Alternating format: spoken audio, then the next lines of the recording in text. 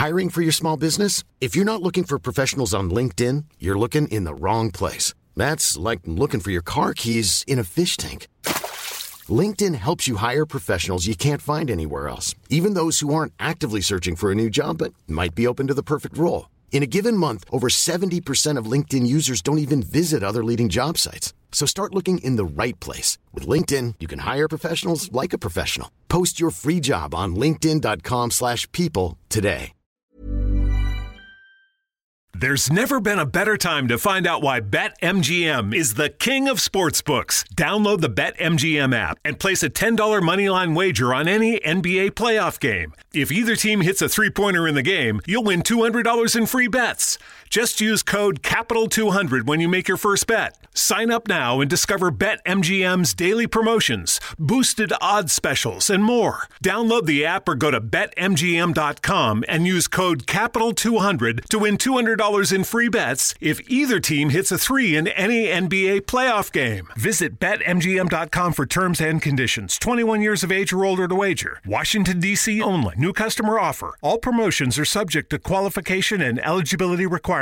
Rewards issued as non-withdrawable free bets or site credit. Free bets expire 7 days from issuance. Please gamble responsibly. Gambling problem? Call 1-800-522-4700. BetMGM is pitching baseball fans a chance to swing for the fences. Register using code CAPITAL200 and win $200 in free bets when you place a $10 moneyline wager on any Major League Baseball game and either team hits a home run, regardless of your bet's outcome. Enjoy baseball like never before with BetMGM's daily promotions at your fingertips all season long. Sign up today and find out why nothing beats a win at the King of Sportsbooks. Major League Baseball trademarks used with permission. Visit BetMGM.com for terms and conditions. Must be 21 years of age or older to wager. Washington, D.C. only. New customer offer. All promotions are subject to qualification and eligibility requirements. Rewards issued as non-withdrawable free bets or site credit. Free bets expire 7 days from issuance. Please gamble responsibly. Gambling problem? Call 1-800-522-4700. 4, 3...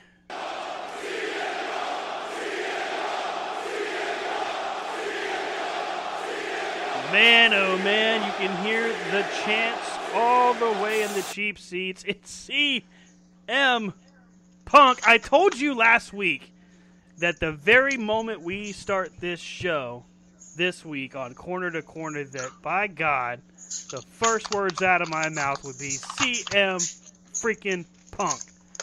This past Friday, wow.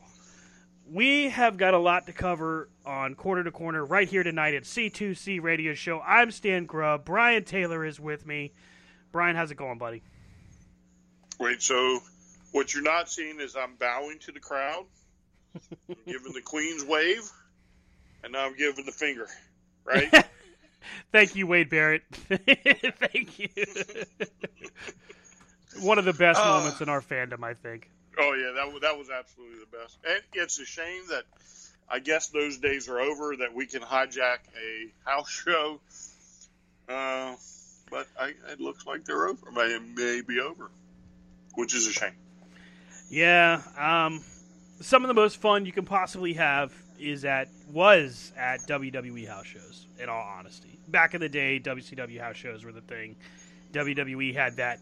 I think they had that market cornered from 14 on through 16, maybe 17. Great little time period where it was just easy and fun.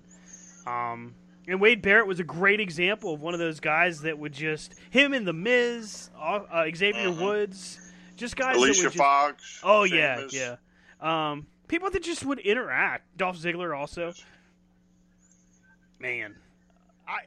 Has there been, in the entire time you've been a fan, Brian, has there been a time as electric as what we witnessed Friday night on TNT before any music hit, just as the show opened and all you could hear was CM Punk over and over again?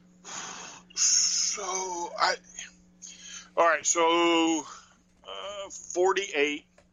I go back to the early 70s. Of course, I wasn't watching in the early 70s, but I've seen the rise of Hulkamania, the Horsemen, the NWO, I've witnessed matches like Kenny and Okada. I've Hogan and The Rock when the crowd flips them. Mm-hmm. Austin 316. Mm-hmm. I've witnessed all types of crazy moments, and I'm trying to think like which ones have been for me the most. Like Jericho winning that title. Mm-hmm. Remember that one? Yep, at State College up in PA. Yep. Yes, and then he wins. I'm not kidding you. My hands hit the ceiling. I jumped so stupid high. And, there are just moments. Foley and The Undertaker and Hell in a Cell. Mm-hmm. I mean, there are just many, many moments. But I'm going to literally have to say, I don't recall anything like that. Like, you could feel it through your TV. If you go to YouTube today and you watch it, you can still feel it. I would recommend getting a feed from inside the arena on somebody's cell phone to get a better grasp of this. If I was Tony, I would have had a mic out there in the ring or something to pick up the entire crowd and just let it go. When the reports come out that you couldn't hear the song playing, it's true, especially if you find these cell phone videos. You can't hear it. It was great. It was I think the craziest thing I can honestly say I've seen in a very, very, very long time. Quick chronology for longtime listeners of not just Corner to Corner, but myself. June 27th, 2011. CM Punk sits at the top of the ramp and cuts what many call the pipe bomb promo. One of the largest audiences we ever had in a previous network on a show called Midnight Wrestling. Two guys that never really worked together outside of, a couple of cameo appearances on podcasts. But we had well over 1,000 live listeners listening at 12 midnight Eastern time right there on a different network, Brian. And it was crazy because that same network never got any other attention. And I knew something was just different about that moment, right? Fast forward to Money in the Bank. Now, and I'm not trying to make this about me. I want to clarify this, but another show I'm hosting with my friend Mike, we go right after the show is done for Money in the Bank, where Punk wins the title from Cena and leaves. Again, absolute record listeners live. I think we had over 2,000, and downloads were insane for that show. We didn't really cover anything else outside of the reaction for CM Punk. The United Center gets booked a month and a half ago, almost 2 months ago, off of a rumor. Sean Ross Sapp from Fightful.com reports on a rumor that CM Punk and Tony Khan have been talking. Have to be careful because there's now two Khans in the mix. But CM Punk and Tony Khan have had a conversation about him coming back. Well, obviously, this conversation must have been pretty serious because the United Center gets booked. And Brian, do you remember the time frame it took for that arena, NBA-sized stadium, to get sold out? Didn't it sell out faster than DC? Almost. Almost? Yeah. A 1-hour program. Its second episode in existence. The first one hadn't aired yet, Brian. It had been talked about. We knew it was coming. But it hadn't even aired yet. But they go to the United Center and they say, you know what we're going to do? We're going to call this the first dance. And suddenly you get these alerts, right, that AEW has trademarked the first dance. You're like, what the hell? Why? Then you hear they're going to the United Center. What the hell? Oh, okay, maybe where there's smoke, there's fire here. But we all of us here on C2C, any podcast or radio show you listen to, from Busted Open to Meltzer to Fightful to Cornette to you name it. Everybody. I don't know. Maybe it's got to be crap. He's not going to show. Then we get to 2 weeks before Rampage airs. Again, this is before the first episode. And suddenly there's Kenny Omega in backstage segments wearing T-shirts that says Chick Magnet, talking about Chicago. The Cookie Monster. The Cookie Monster T-shirt as well. Again, talking about Chicago. Suddenly those chants, and everybody knows those chants. If you're not sure, yeah, there you go. It's those CM Punk chants just out all over the place, and we've heard it for years, Brian. We've heard it for years, and you said it yourself at the beginning of the show, August 20th, 2021. You don't hear anything but CM Punk chants. I don't remember Excalibur. I don't remember Jim Ross. I don't remember any commentary. All I remember is hearing CM Punk chants, and these people are screaming at the top of their lungs. Rightfully so. I mean, they're in the middle of this man's hometown. And the emotion, the energy that came through the television when Phil Brooks, CM Punk, walks down the ramp. Not many moments in wrestling history have ever made me emotional. I would not say I was to that point where I was going to cry. I was damn close. I'm not going to lie. I won't lie about that. No. I will have to admit that today, when I rewatched it, I did get a little emotional. It's hard not to. Wrestling has very few pure moments. Ric Flair retiring was a pure moment. For me, Shawn Michaels retiring was a pure moment. When Benoit died, before we knew all this story, that was a pure moment. When Owen died, Eddie, pure moments, right? It's very rare that a pure moment that takes place in professional wrestling is a good moment. But like with Daniel Bryan winning the title in 2014, I mean, Brian, you remember how amazing that was. This moment eclipsed all of them. And it did... How to describe this for the non-fan? Oh, it's... Can I take a shot at it? Absolutely, go for it. It's the perfect storm culminating in the perfect landfall, culminating in quite possibly the greatest pro wrestling moment we've seen in forever. And when I say forever, I mean like ever. Yeah. Imagine if you were at the season where Walking Dead, where Rick Grimes is about to die, and instead he turns around and pulls out 2 machine guns and guns down every zombie in the in eyesight. Imagine if you were watching, the NFL, and suddenly Vince Lombardi ran onto the field, leading the Green Bay Packers.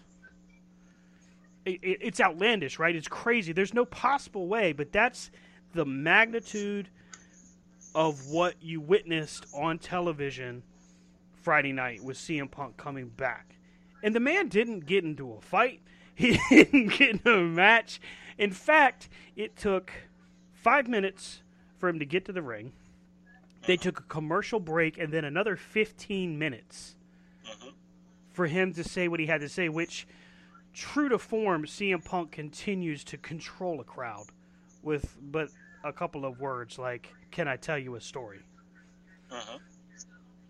There is no finer master on the microphone in modern wrestling, because I don't think anybody ever really eclipses like Ric Flair. But in modern wrestling, I don't think anybody eclipses CM Punk. I really don't. So to me, I think Cena can do it. However, Cena's promos are different than Punk's, right? So when Cena does a promo, he's making fun of somebody, right? He's talking trash about somebody, right? But when Punk does it, it's almost like he's talking to you, and not the other millions of people that are, in attendance or all, watching TV or a simulcast or whatever. It's almost like he is like literally like, hey, I've been gone for 7 years. Let's sit down and have this talk. No, just me and you. Let's talk. Mm-hmm. Yeah, it's just weird. I won't say mesmerizing, but to me it feels like he's just talking to me. Like I'm just, for whatever reason, I get invested in what he has to say. Well, for no reason. Think about it in a way that old school and new school would identify. I want you to think of a guy like Dusty Rhodes. When you think of the Hard Times promo, you think of perhaps one of the finest moments on a microphone ever in wrestling, right? Mm-hmm. Because he tells a story, he's very specific, but he also makes it relevant to every single person at home.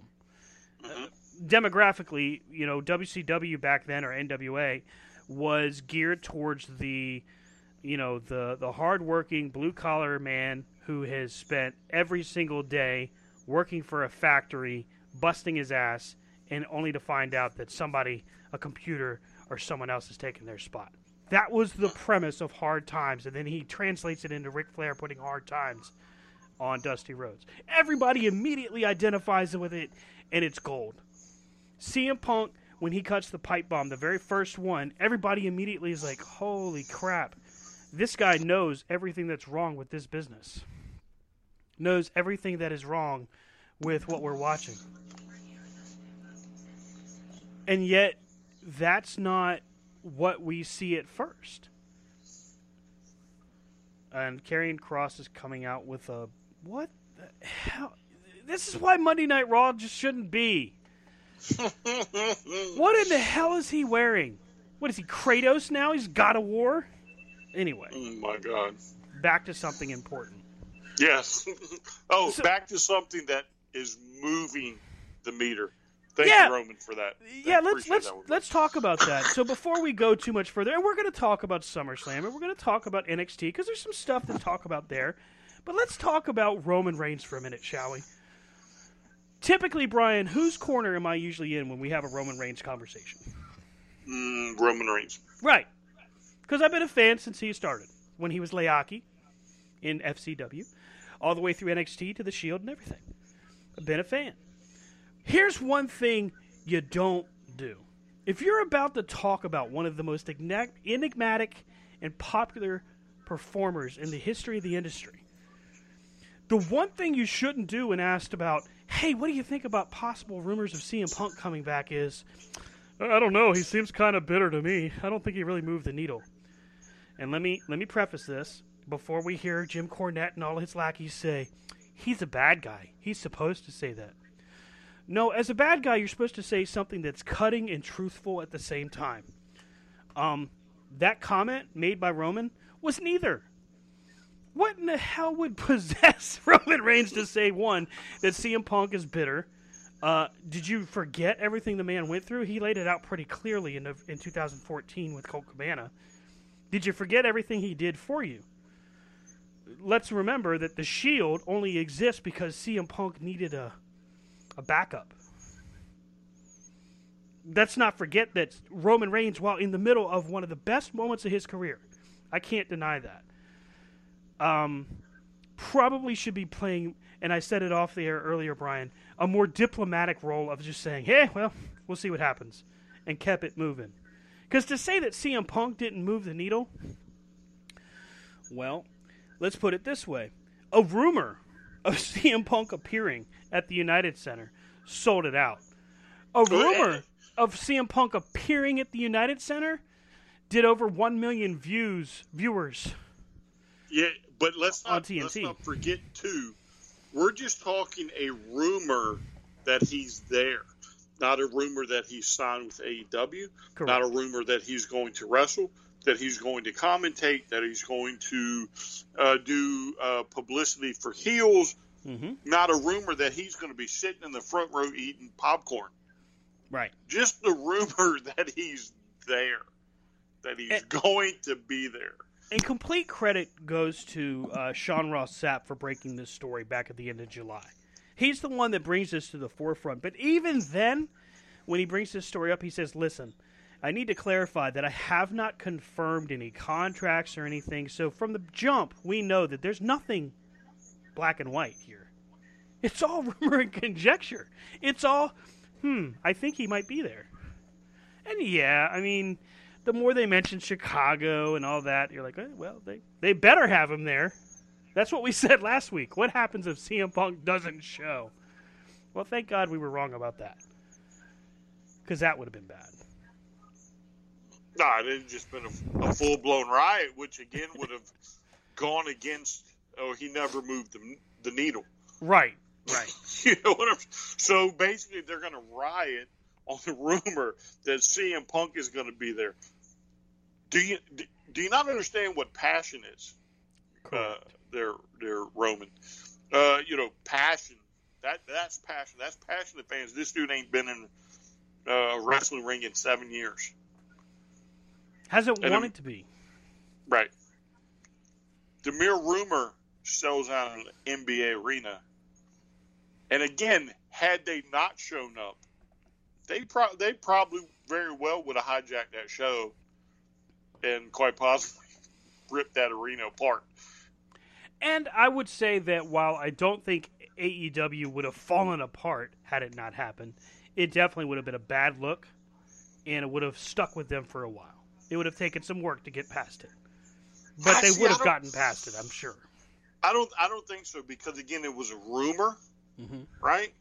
Started by, a podcaster, internet radio host, whatever you want to call them, right? I'd say a pretty reputable source, I would say. Well, yeah, but what I'm saying is as long as Tony Khan or none of the EVPs or anybody else comes out and says, yeah, he's coming to AEW, they have deniability. They can always be like, we never said that. This guy said that. Right, exactly. You can go blame him.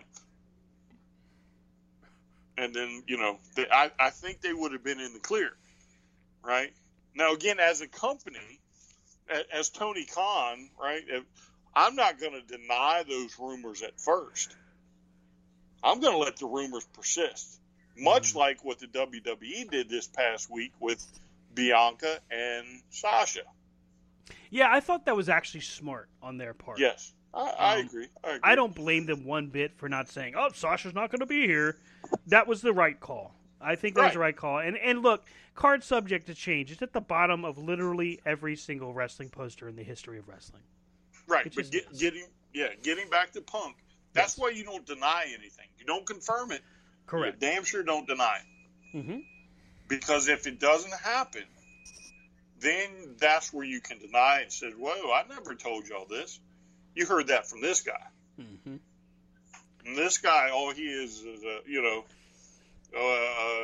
worthless rumor monger. You know what? I'd be bashing the crap out of him, At the same time, sending them tickets, be like, hey, next time we're around your area, you come watch the show, right? But I'm gonna tear you apart. Right. I don't think it would hurt him in the least bit.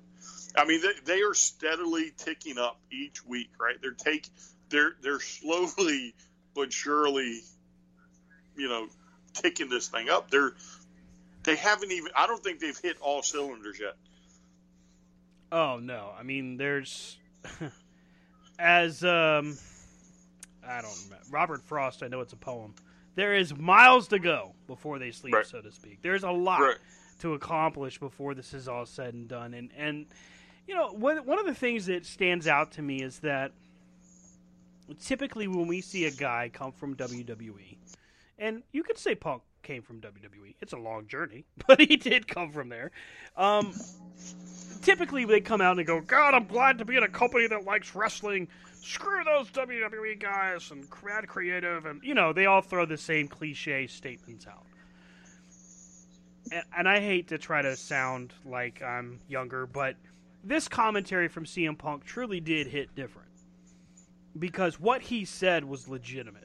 He had to leave World Wrestling Entertainment to get his mind right, his body right, his spirit, everything. Because he was sick, he was hurt, He was unappreciated. And all of those feelings just carried over, so that it was so cathartic when he comes out and sits Indian style in the middle of the ring. All of us are like, this is going to be great. Because it's CM Punk. I mean, he's sitting in the middle of the ring. You know you're about to get gold on the mic. It doesn't matter if it's 5 minutes, 5 seconds, or 15. Because it's just who he is. Meanwhile, we got guys like Roman going, he didn't move the needle. That needle broke the meter. Mm-hmm. You want to know how I know? Go to YouTube right now. Look up CM Punk has arrived. Yeah, 5.4 million views on the video package. It's not even the complete segment. It's 4 minutes and 19 seconds long. 4 minutes 40 seconds. And it's 5.4 million views on YouTube. It happened Friday. So let's break that down if we really want to be silly here. Let's just do that. 5.4 divided by 3. That's 1.8 million a day. But CM Punk doesn't more move the than needle. that. Oh, yeah. More than that, yeah. But he doesn't move the needle.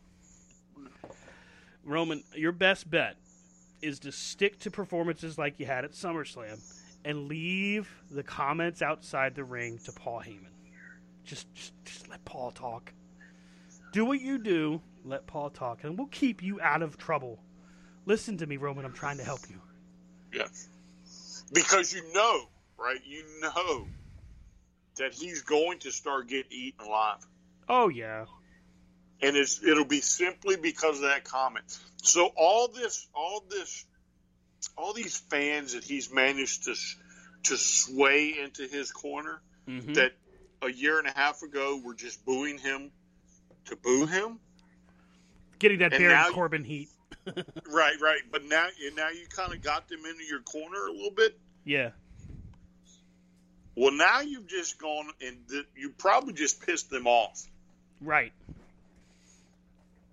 Because I think that's a good bet, because those same dejected fans that were finally on your side, they were CM Punk fans. CM Punk fans, right? Yes. The anti-establishment, which is what Roman is supposed to be, it's his own establishment, right? So you just said, nah, that's not what we're gonna do. Why? Why do that? It just makes no sense. Let's see, details. Let's break it down here. Punk says that he is back full time. In the post show, I don't know if you watched this, Brian, but the media scrum between he and Tony Khan and the media, he says that while he's not going over the details of his new deal, he's back full time. He's working pay-per-views, working Dynamite, working Rampage, and his first match, what a birthday gift. His first match is going to be against Darby Allin at All Out. Brian, you outdid yourself. Every year you do. This year, I mean, there's no topping this. You gave me Punk and Darby Allin. All day long I was debating whether to find his Facebook page and just send a message and be like, hey, look, you know, bud, come on. Help the little guy out. Yeah, he doesn't ask for much. He's getting older. He doesn't have much time left. The whole time I'm like, holy shit, dude. If I could get him, I'd be like, hey, can I just get 5 minutes of your time? Right. Here's the Skype information. Just jump in. Oh my gosh. Just tell this guy hi. You can jump right off. It'd be freaking amazing, and I'd be speechless. I'm not going to do I know. You'd have been done. I did. I was really... Worse than Jim Ross. Worse than Jim Ross. Worse than Sonny. I'd have been like... Well, the bad part is, though, that since Rob's not here, they would have had to listen to me prattle for 2 hours. Stan, you okay? Because, I mean, that's... If you met Ric Flair and you did, that was a moment for you. Yeah, but I don't have these moments like you have these moments. Yeah, right? That's fair. That's fair. Yeah, I mean, my getting awestruck when I met them disappeared when I was 12 years old. Well, but that's 11, not 12. Fair, because you're meeting them at a freaking hotel, hanging out at the pool. You know, Yeah, so- kid Brian Taylor is kicking it old school with all these different wrestlers after the show. Yeah. So, yeah. Meanwhile, I mean, Hulkamania's bulldozed me. And oh no, Earthquake broke his ribs. So I'm writing him a letter and getting a postcard with a stamped Hulk Hogan autograph, and I got it in a scrapbook somewhere. No, Brian's just going swimming with the Iron Sheik. It's cool. Not the Iron Sheik. Nikita I'd be Koloff, cool. whatever. It's one of them Russians. Them dastardly Russian people. Yeah, I mean, my awestruckism disappeared a long fucking time ago. Now, that's not to say, right, that I couldn't be, like, awestruck if I run into the right one, you know. Kind of, you know, so it's kind of like The Rock, right? Mm-hmm. So The Rock has a part-time place in the area, right? It's been reported, and I've seen it on people's Facebook, and they meet him in the area, right? There's a probability it could happen, right?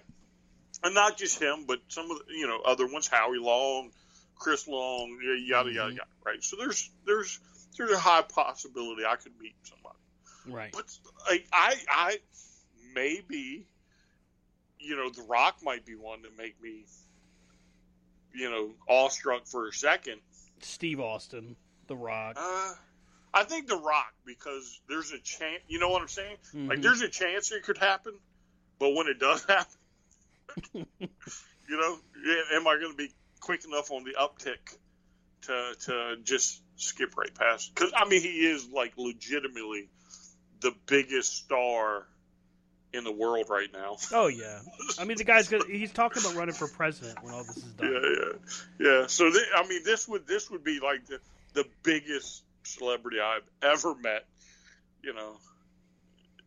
Would I have enough to the wherewithal to push the fog back and maybe try and make a joke with him or something? Maybe try and raise the eyebrow for him using a finger. Hey, Rock, watch this. Right. I'll say this. I did teach myself how to raise my eyebrow after watching The Rock do the people's eyebrow. That's a shoot. That's 100% legit.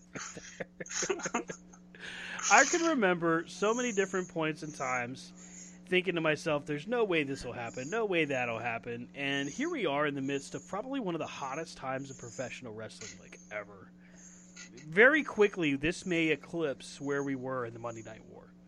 Let me explain how that breaks down. Not yet, but soon.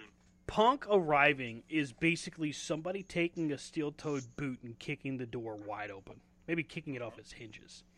Because soon to follow, let me name some people that are soon to follow. It doesn't mean back in AEW, just overall. Daniel Bryan, or Bryan Danielson. Okay? Bryan Danielson has been rumored to be joining AEW for a good amount of time now. And if Danielson shows up on AEW television, okay, that's going to be huge. If he shows up on Ring of Honor, that's even bigger because now he's gone home. If he goes to New Japan, it's monumental because, you tell me. You mean to tell me Okada and Bryan Danielson isn't going to be a freaking $1 million kind of main event? Yeah. Oh, yeah. Huge. Well, I think what's interesting about that one, right, is if Danielson goes, it gives them like their biggest American megastar in a very long time. Right now, I think the Bucks were pretty popular, pretty over. Cody, you got some Canadian guys that went over, but this is your biggest one you've had in a very long time. Right. You're trying to break into the market, the North American market. He gives you that ability, right? He literally gives you that ability. And New Japan Pro Wrestling, New Japan Strong, I think is what they call the show, is based out of Los Angeles. Well, Danielson, I believe, lives in Arizona, not too far. So here's an opportunity to find a guy who's local, to base your brand on, and frankly, to really allow it to grow under the guise of one of the finest wrestlers to ever lace up the boots. That's just the bottom line. All right, well, maybe you're not sold on that. Okay, fine. I hear you. So let's go a little further. We just saw on Impact last week, and Brian, I know you know who I'm going to talk about. I've been predicting these guys showing up on AEW television for about 2 years now. But the Guerrillas of Destiny just showed up on Impact. Mm-hmm. Let me tell you what. You want to see a true Bullet Club versus I guess they're the Super Elite now? Mm-hmm. Let's see the Guerrillas of Destiny against the Bucks. I'm in. All freaking in. Pardon the pun. We're going to keep going because this list gets bigger every second. Okay, how about Wyndham Rotunda? Now, I know. You guys know him as The Fiend and Bray Wyatt. Did you happen to catch, Brian, that fact that... Is it acceptable to go to Mickey D's just for a drink? Of course it is.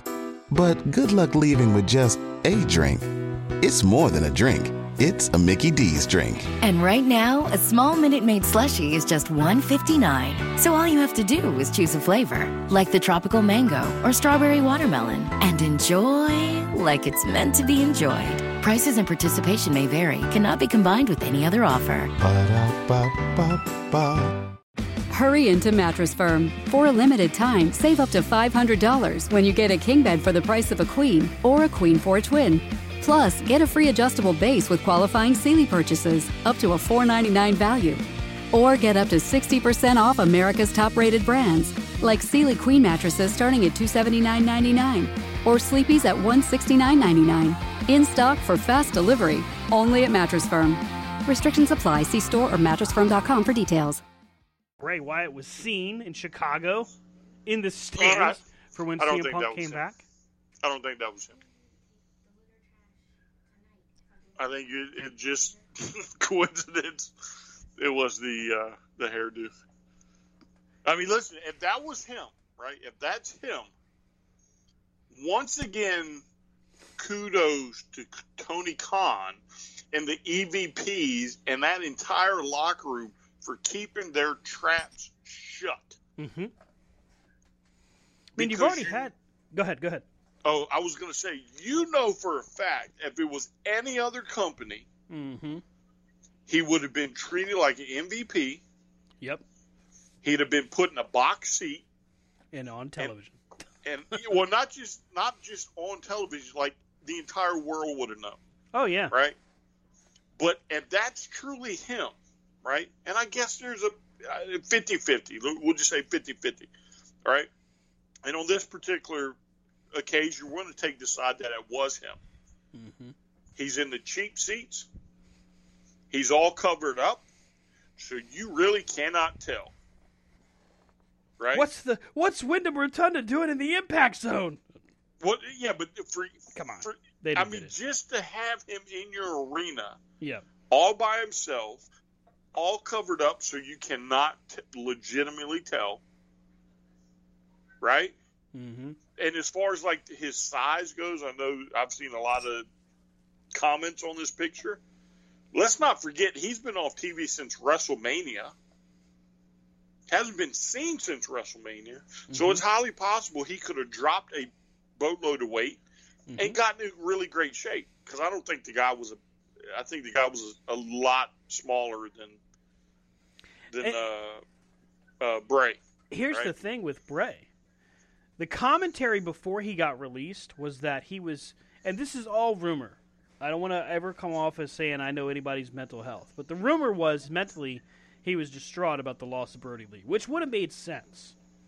Since his release, details that have come to light say that not only was Bray in 100% great shape, newly cleared to return to the ring, but as recent as WrestleMania had been butting heads with Vince McMahon about the direction and the creative control over The Fiend. You already lost a guy like Malachi Black, who creatively was frustrated. Buddy Murphy had his prison video. Where do you think he's showing up next? Ruby Riott, now known as Ruby Soho. Yep, she's on a train. She's about to catch a flight.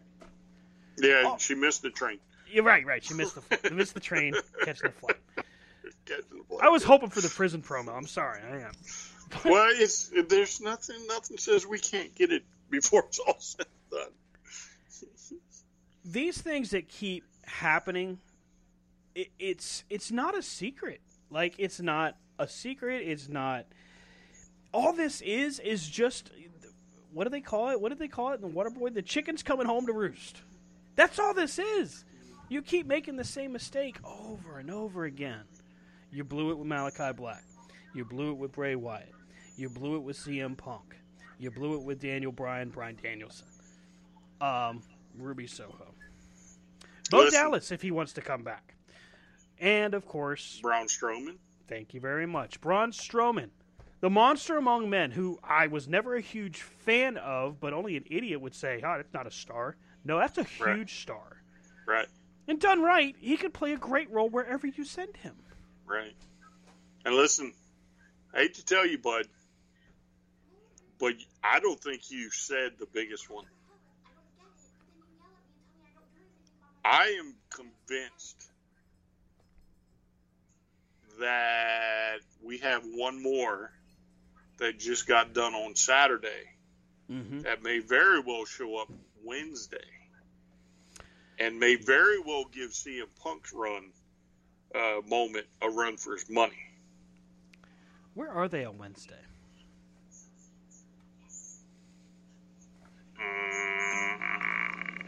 I'm looking. Crap, where are they? Pulling it up right now. I don't remember, but they are coming to Norfolk 2 nights. November 17th. They will be in Norfolk, Virginia at the Chartway Arena. Tickets go on sale this Friday. I should try and get Rampage. I should try and get Rampage and make it a weekend. Oh, that's what we should do. Me and Rob should take that trip to the beach. You know, they say the stars align for a reason. That could be. Anyway, so right, there's a lot of things. I guess when I said that they're good at keeping secrets, AEW, they're good to a point. However, they're also good at dropping little hints. And if you're clever enough to pick up on them, they normally ring true, right? I don't think it's a coincidence that the Bucks and Omega are now putting up this video of when they killed off Adam Cole. Yeah, when they and then the pictures of them dressed up as Ghostbusters. Yes. I don't think it's a coincidence that there's a video of Britt Baker and the Bucks, and they're talking about the white elephant in the room. I don't think it's a coincidence that Britt Baker earlier today just posted Bebe with a smiley face emoji and left it at that. There's a picture. There's a picture of the Bucks and him smoking a cigarette or a cigar. I'm not sure how old that picture is. If it's a recent picture, it probably got taken today because they probably met and he probably signed a contract. And that's the craziest part of all of that. Yeah, the fact he come out and said, I am not losing my Twitter account or Twitch, whatever it was. I guess it's Twitch. Yeah. I'm not Everything giving it stays up. the same, he says, yeah. Yes. And, all the main locker room, main stars, most of them had to give all theirs up. But I'm not losing mine. I think he's another one that you didn't use him right. You didn't, I got a dream to go to the WWE. Okay, you're going to go to NXT. Oh, okay. Well, I'm going to do my best there. Sure, thinking I'm going to go up to the main roster. Watching everybody go up to the main roster, get pooped on. Okay, I'm going to stay at NXT, right? But at the end of the day, you're still not obtaining your dreams. And while all this is going on, you don't have another company that's run by your best friends. I mean, they'll tell you every time they talk, the four of them are like best friends. Mm-hmm. Oh, 3 of my best friends are over there, and they're making waves. My contract's up. There's no non-compete. It's up. I'm out. Deuces. I was over in Japan. I was over in ROH. I can be over in AEW, ROH, Impact, New Japan, wherever I want to go. If I want to show up at AAA, I'm sure they'll let me. Why would I stay? Well, I mean, and here's the thing. They're in Milwaukee this week, okay? This week, that's 2 days away from now. They're in Milwaukee, Wisconsin. But next week, they're in Chicago for Dynamite, for Rampage, and for All Out. Now, if I'm TK, my good buddy, my fishing buddy, if I'm TK, I'm saying, you know what? Don't say nothing about him on Wednesday. Don't say nothing about him on Friday. But when he shows up on Saturday or Sunday, that's all she wrote. Because here's another disgruntled employee, and he's actually been very close to the vest. He's been very careful with his comments. And if he does re-sign with WWE, that's up to him. But I happen to think you're probably right. I think he does show up. I think they hold on to him, though, until All Out. And, that becomes yet another major signing. And it didn't take but so many that WCW finally looked at everybody else and said, hey, guess what? We've got all the best in the world. It didn't take long. And that's before Bret Hart got signed by them. So AEW is in that formula. Let's not be but so comparative. AEW in that formula is playing it right. They're picking the right talents, hopefully for the right amount of money, with the right type of setup, scheduling-wise. And this is the schedule, right? They're not doing a house show run right now. So you got 2 TV shows a week. And if you're on Dynamite and Rampage, what are you working maybe once or twice additional to that if they decide to put you on Dark Elevation? Maybe. So you've got the schedule, you've got the money, and now you got the time. Yeah, I mean, again, the way they schedule talent is, I think, a talent's dream, right? So, there's one thing about the business. The majority of guys in there and gals are trying to put the company over, not themselves, right? Because if you put the company over, it's going to benefit you and everybody else, right? It's a big family, right? So if I don't necessarily get a spot on this week's Dynamite, but I know I'm going to get next week and then the week, a week after or whatever, I'm not really going to complain, right? As far as I know, they're still getting paid. Everybody's showing up. It's a good working environment. There's no real reason to be mad right now, right? I'm going to take it. Look at, oh my goodness gracious. I can't believe I'm blanking. What's his name? Oh my goodness gracious. Ethan Page. Okay. And oh my goodness gracious. I cannot believe I'm blanking. And what's his partner's name? Scorpio Sky. Yeah, Scorpio Sky. I cannot believe I just blinked that. I literally blanked it. Anyway, so let's take them two, right? So they're predominantly on Darker Elevation, right? But every few weeks they have a few matches on Dynamite, right? Well, look what happened to them last Wednesday with Lance Archer, right? Guess who shows up? It's Ethan and Scorpio. If I had that type of schedule, I don't think I'm complaining. At all. At all. I mean, what reason would you have to, unless they're just not using you? Well, yeah, but that's the key. So, there are some that may, some of the talent from Dark and Elevation that may never meet Dynamite and Rampage, right? But again, Paige and Scorpio, they're on Dark a couple weeks. Then they're at, on Dynamite or Rampage for a couple weeks. And then they're back down. To me, I'm not fussing at that, right? I know my time's going to come. It's almost like they rotate these people instead of trying to cram everybody into, the 2 or 3 hours of actual programming on TBS and TNT. I mean, it's right now it's ideal. Their time slots, their schedules, everything the way it's laid out right now, that's what you want.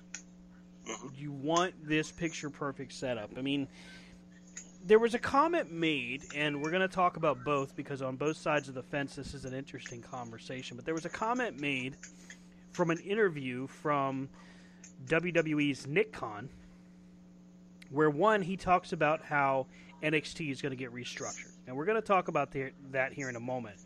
But in this conversation about how NXT is going to be restructured, and he talks about indie wrestling, how they're basically all now on SmackDown and Raw, in response to this, Tony Khan is the one that really comes out on top with the response where he says professional wrestling is an art form.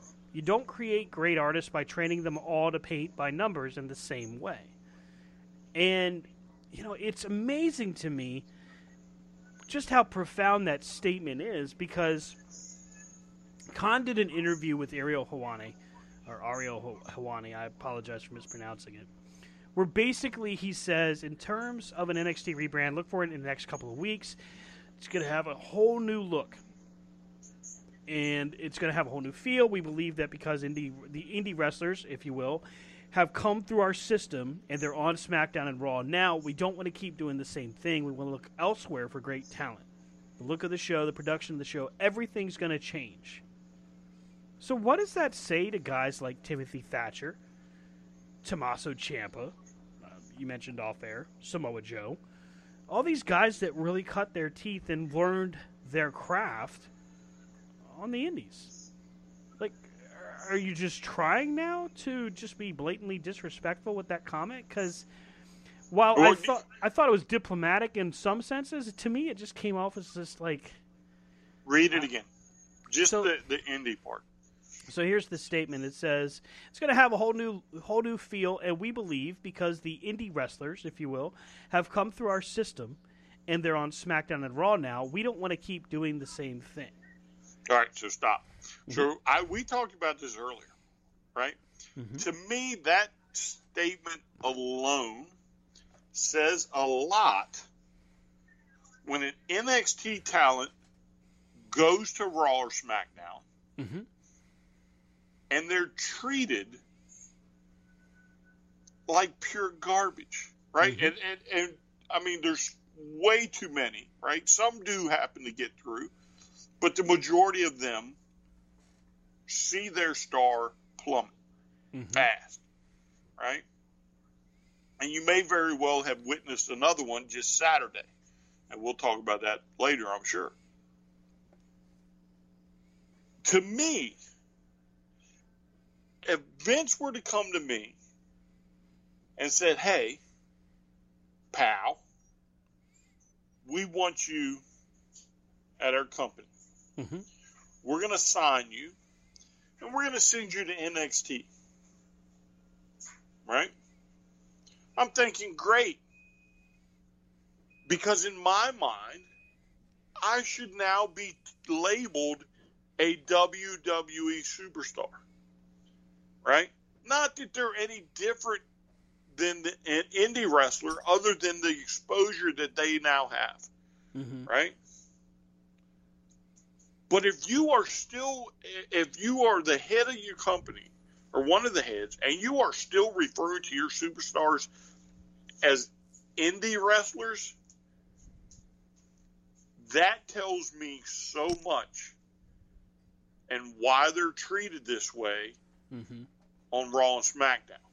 It's the same way when AJ Styles came that what's-his-face, Bradshaw, kept downing him. Mm-hmm. It's the same way that if you listen to any new person that comes up to the roster, the announcers down them. They talk smack about them. Oh, well, just because he's the NXT champ, that doesn't mean he can just come up here and beat everybody. Sure it does. Because Karrion Kross is better than the majority of your main event or main rosters. But again, that statement to me says it all. Mm-hmm. And this is why if I'm at NXT, I'm getting the hell out of there the first chance I get. Yeah, I mean, and if after that statement, if they come to me and say, we want you to come NXT, no thank you.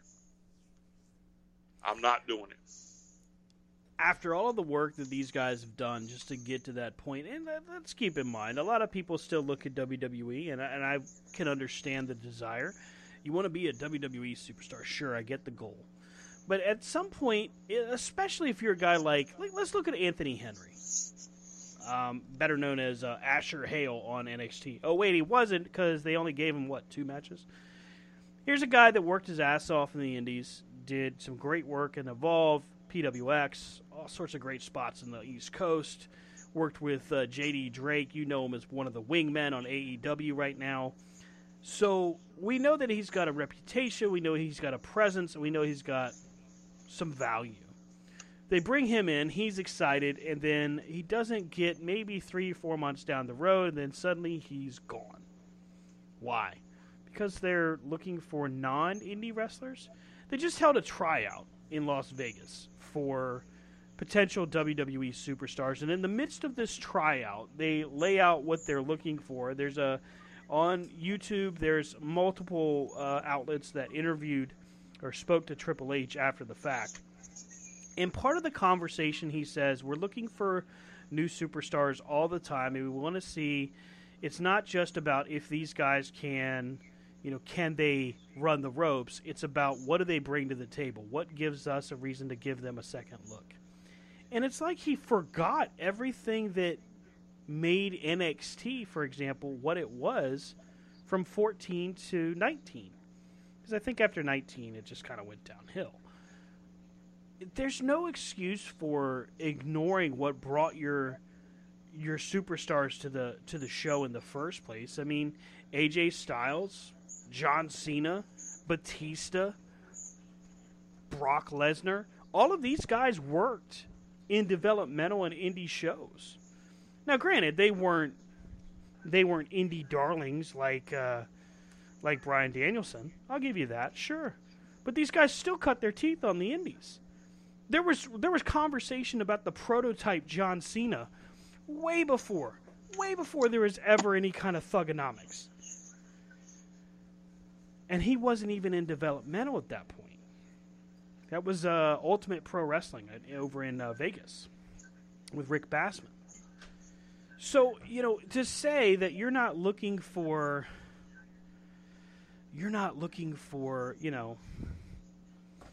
indie wrestlers anymore. All right, come on. That's not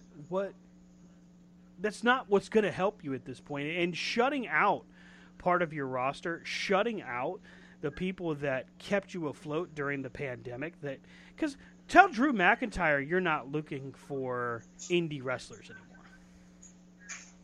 You fired him once. He went on the indies and made himself a huge star. What happened when you made him a huge star? Suddenly he's your guy. He eliminates Brock Lesnar from the Royal Rumble, and he is the man. He carries your company through the pandemic. But you're not looking for indie wrestlers. Kevin Owens. Yeah. Sami Zayn. Yep. Bret Hart and Owen Hart, before they came to WWF, yeah, they worked for Stampede. They were indie wrestlers. I don't know if I could call Stampede. Stampede was pretty big in Canada, eh? Or was that right. Michigan? How about Edge? Let's look at Edge. He was working up in Canada. Yeah, Edge. Yeah. Look at Edge. Christian. Doing great, by the way. Impact champion. Boy, how mad do you think he is? Goes to AEW ready to outwork everyone and instantly wins the Impact title, and he's right back on Impact where he said, I don't really need to go back. Yeah, but again, though, I don't think in the grand scheme of things he cares, right? Yeah. He's trying to make up for lost time, right? And if I'm Christian and I think Christian legitimately is one of the biggest stars they have, right? Like worldwide stars in AEW. But if I'm Christian, I'm going to take that title. I'm going to make the most out of it because now I legit have an opportunity to show not one company, but two companies that third company doesn't know what the hell they're doing because I've been sitting home and I'm now out working two companies. And folks, we're going to take a quick break. I got to take 60 seconds. When we come back, we've got SummerSlam to talk about. We've got more conversation about the results from the weekend and even Nick Khan. I will be right back. Let me just hit the... Yeah, let's cue the music. Be right back. Are you going potty?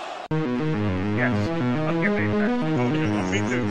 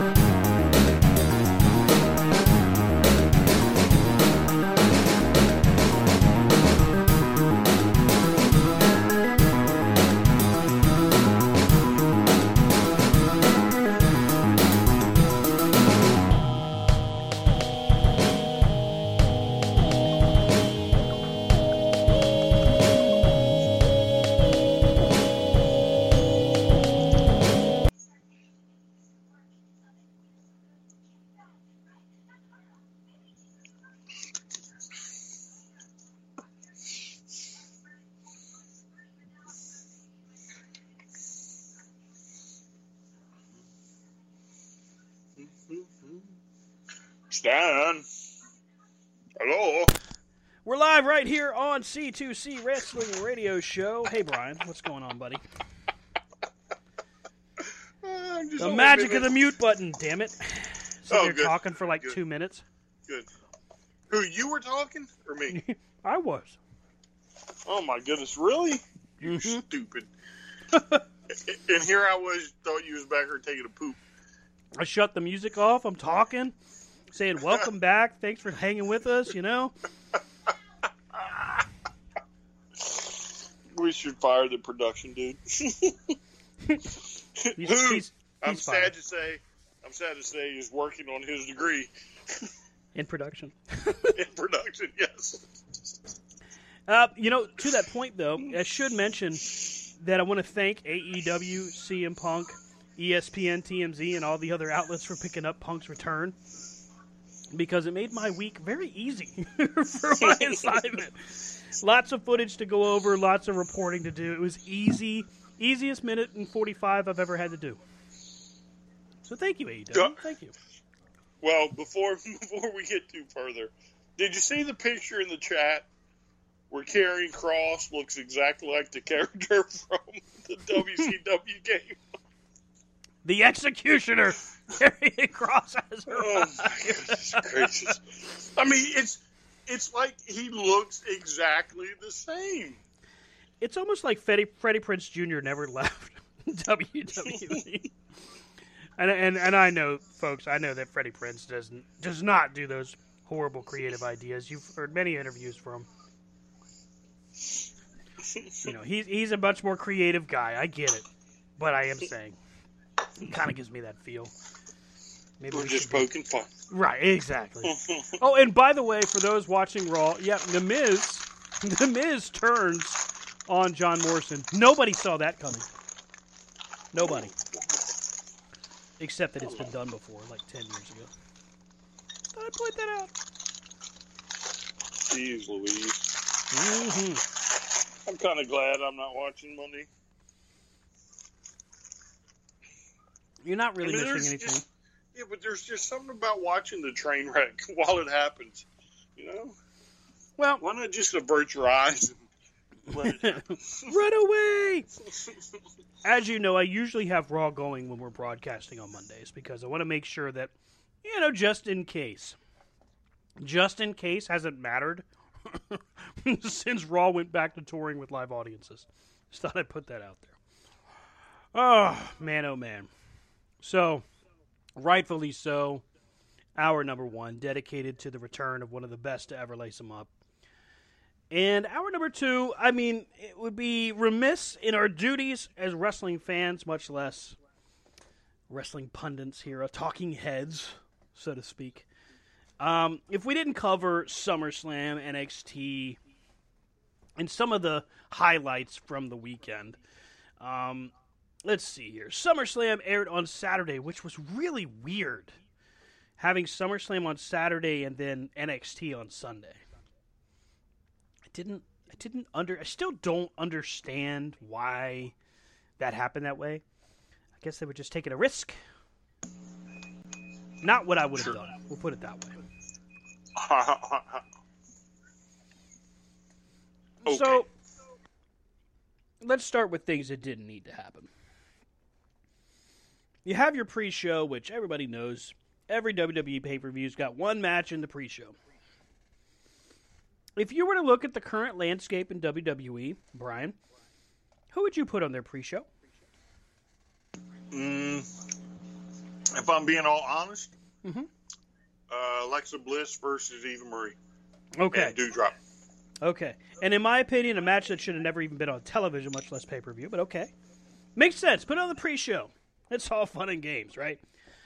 Would you put your Money in the Bank holder / winner on a pre-show? Listen, if they put the Great Ryback on a pre-show, everybody can expect to go on the pre-show. Hey, nobody underestimates the mighty Ryback, the pre-show stopper. Or show stealer. I don't remember what his belt said. I mean, I don't care that he's on it, right? Because now the pre-shows are just another hour extension of the pay-per-view anyway. Right. Who did he wrestle? Good question. The homeless guy that stole his briefcase. Baron Corbin. I almost said Bo. Baron Corbin. Baron freaking Corbin. Now, look, I will say this.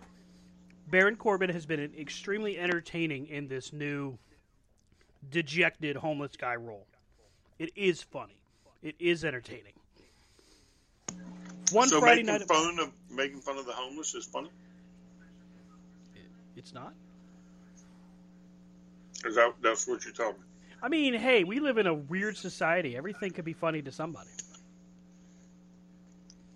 I'm getting HR on. I have to report this. Aren't you the one that handles their calls? You're calling yourself? What are you going to do? Yeah, you're right. Yes, he's a real jerk. I have an HR account, and I have my account, so I can text back and forth. That way there's a paper trail, so it looks like that HR is really stepping in. You see what I'm saying? If you hear the dinging in the background, that's just Brian texting himself.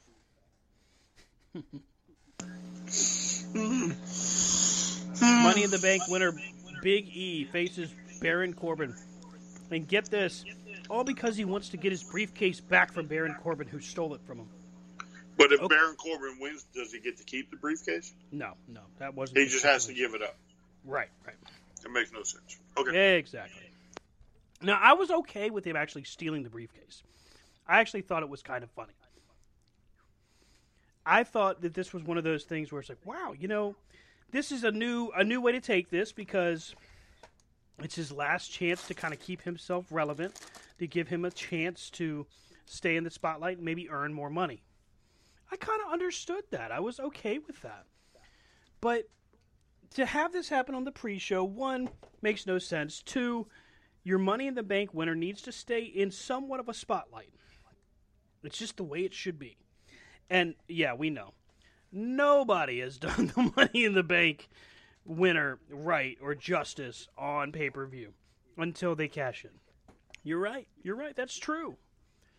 But in this case, just a huge gaffe, because Big E shows up at the pre-show and then doesn't do jack squat for the rest of the night.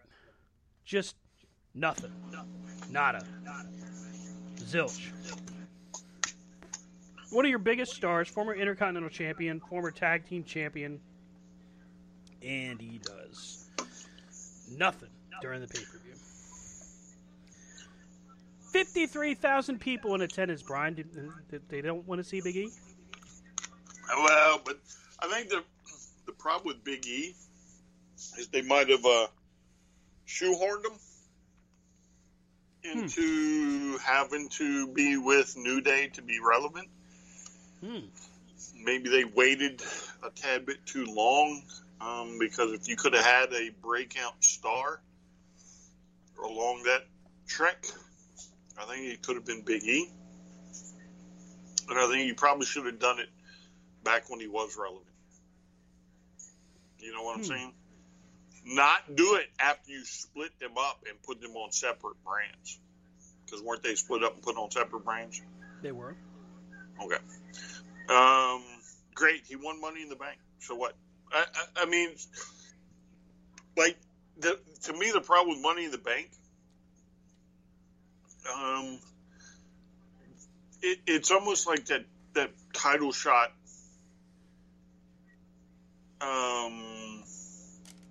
It is not as important the more we do this. Interesting. If that makes sense. Why would you say it's not as important?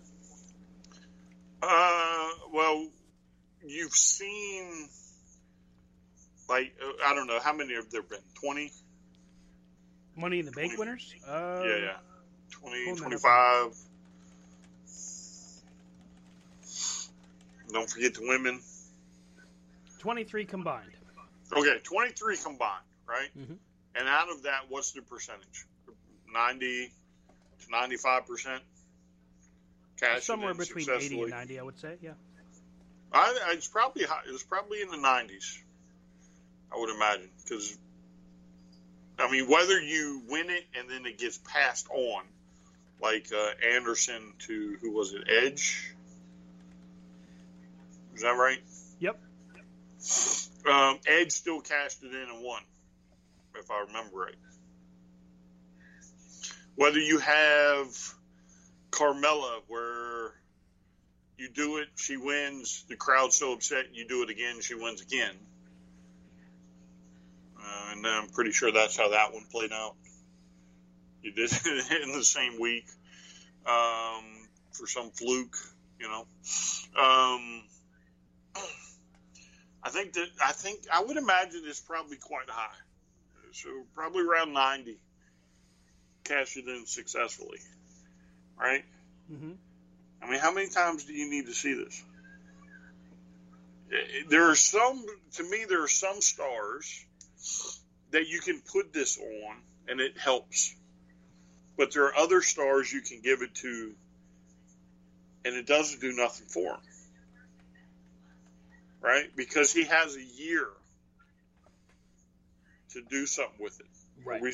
They still have the year stipulation. Mm-hmm. All right, so when was Money in the Bank? Money in the Bank was in June. June.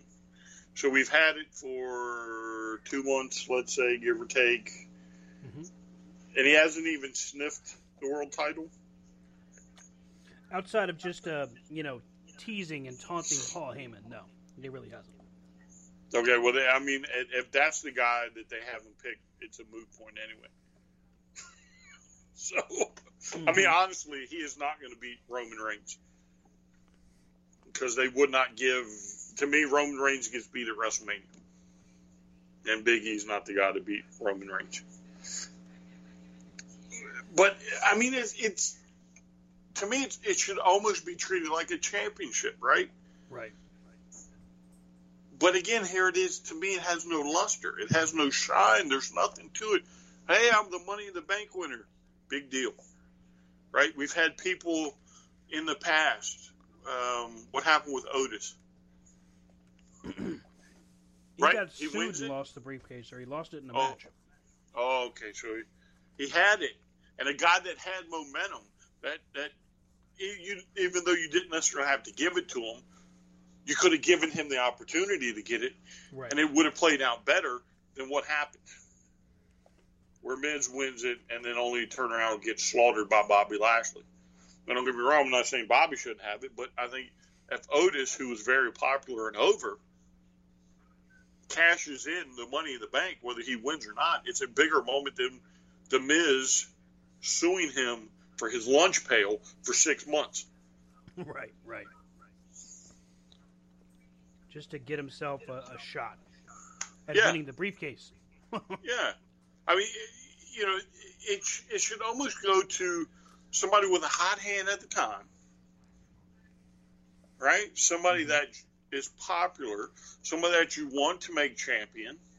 And if he win, I don't see why you would script, we're going to have Otis win it, and then 6 months down the road, we're going to have somebody that's irrelevant to the company right now take it from him, only to cash it in to put it on Bobby.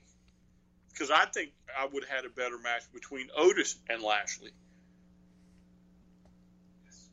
Because then you could have actually had a match and had Bobby work for it because Otis is so big and talented. You know what I'm saying?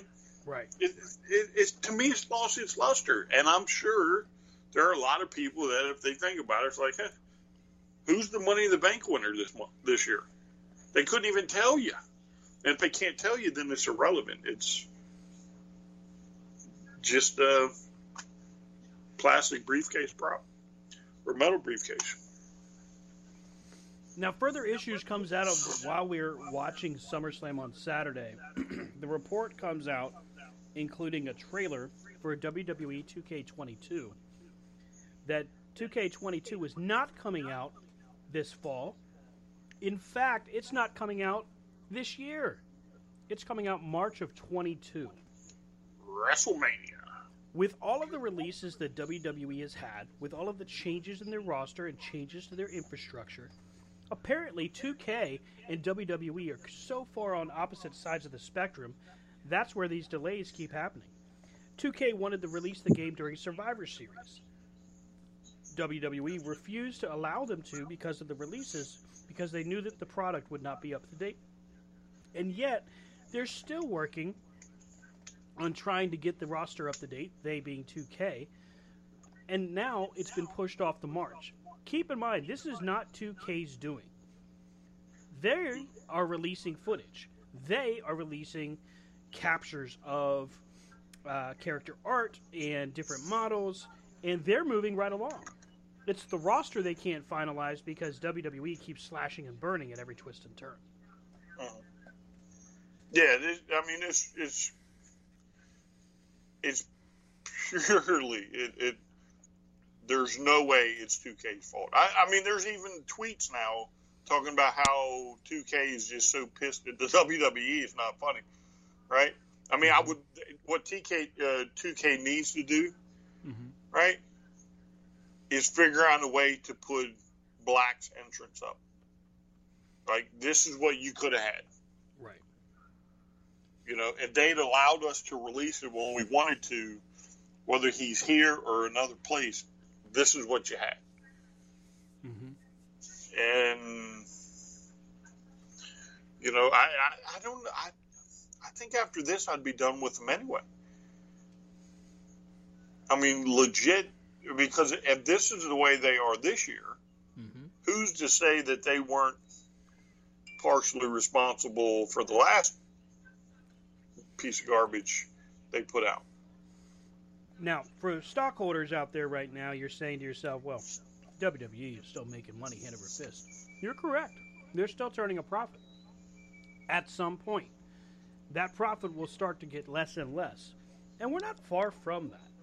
The stock price hasn't dropped just yet. I assume that it will as we get closer and closer to Crown Jewel because, Brian, while we typically have some pretty golden rules, what's been going on in the news for the past 2 weeks?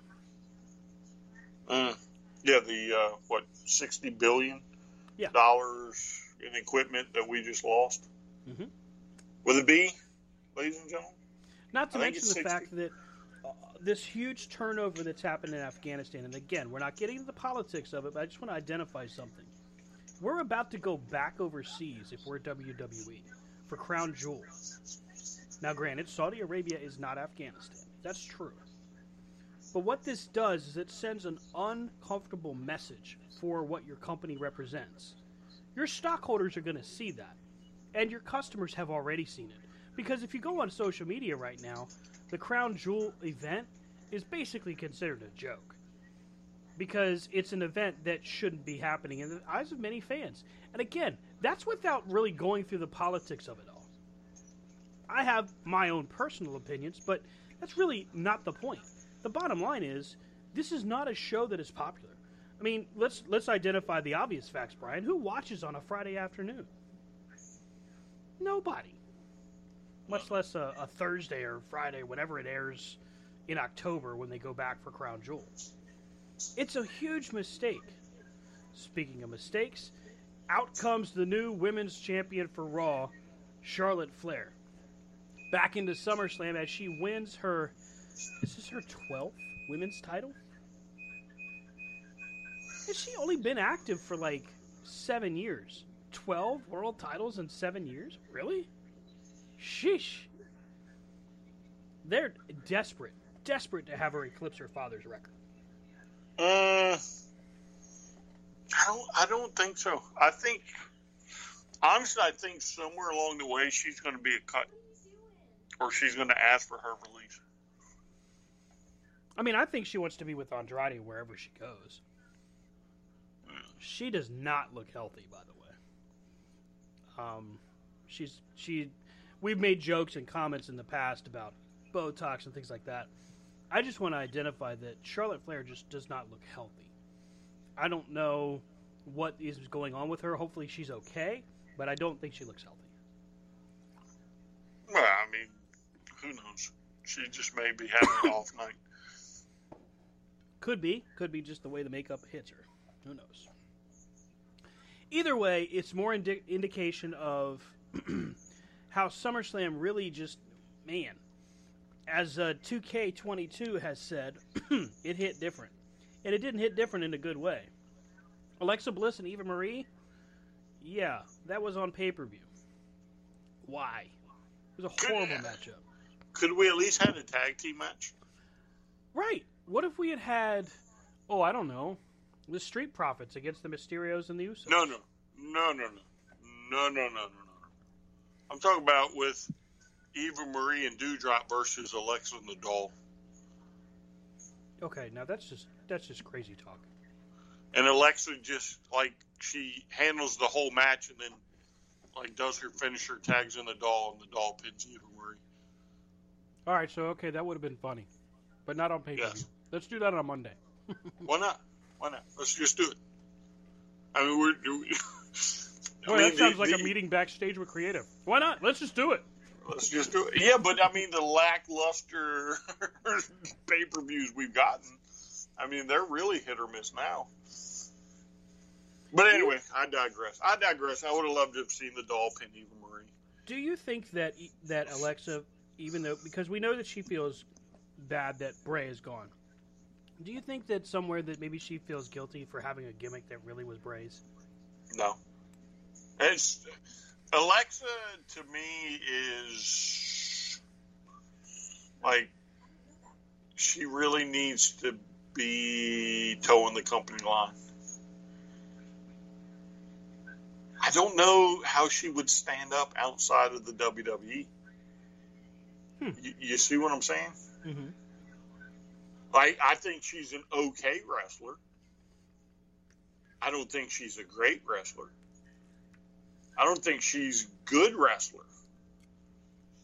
I think she has a personality that has somehow managed to get her this far. Mm-hmm. She has looks that have helped get her this far. But I mean, that's it. I don't see the appeal in Alexa Bliss. I mean, some people just absolutely go gaga over Alexa Bliss. I don't see it. I don't understand it. I mean, to me, if this was the Divas era, sure. But in the era where they're supposed to be able to wrestle, I don't see it. Well, Alexa did come along in the middle of the transition from diva to superstar. So there's that. But at the same time, I think that, no, not you. I'm talking about the other one. Stupid machines. Mine did the same thing. I think that, ultimately she does. I like her, but I don't think that the Bray Wyatt gimmick was right for her. Question in the chat room, Brian. Heading back to CM Punk for a moment. Does Punk go for Kenny Omega first after Darby Allin? No. That's not why Punk's there. What do you think he's going to do? So, to me, it's going to happen sooner or later, right? But I have a great crop of rising stars, right? Why would you just literally just send Punk to the world title and you'd probably have him walk away with it when you have, this crop of Jungle Boy, Darby Allin, Orange Cassidy, Scorpio Sky. I mean, there's a list, a very long list of up-and-coming talent who, again, you bring Paul White in to show them a certain way. You bring in Mark Henry to show them a certain way. Chris Jericho to bring them a certain way. And now you have one of the best ever in CM Punk, who is now energized again, right? Right. Who is probably willing to work with these people to maybe push them over that edge from superstar of the future superstar today, right? Because again, there's no glass ceiling that I can see in AEW, right? So why not have CM Punk the tool to elevate and slingshot these people into stardom? And why wait 5 years when I have CM Punk and Daniel Bryan or Daniel Bryanson. And Brian Daniel. Whatever. It's so confusing. But you know what I'm saying? I have this guy coming. Why not use these guys if they're willing to do it? With, hey, we'll get to the title when we get to the title. It's not a big deal. You'll get there. But I want to use you to propel these people so that when it is your turn at the title, instead of having just one or two people that you're going to make money with, I have an entire locker room. And again, it's all thanks to you. I think Darby Allin comes. I think Orange Cassidy will be in the works. Mm-hmm. I think somebody like Moxley we're going to get a dream match out of. I can maybe see Sting somewhere along the way. Oh, tell me that's not a dream match. That'd be cool, to be honest. Yes. Right? MJF. Yep. Maybe we get the tag team of FTR versus Punk and Danielson. No, I mean this is the joy.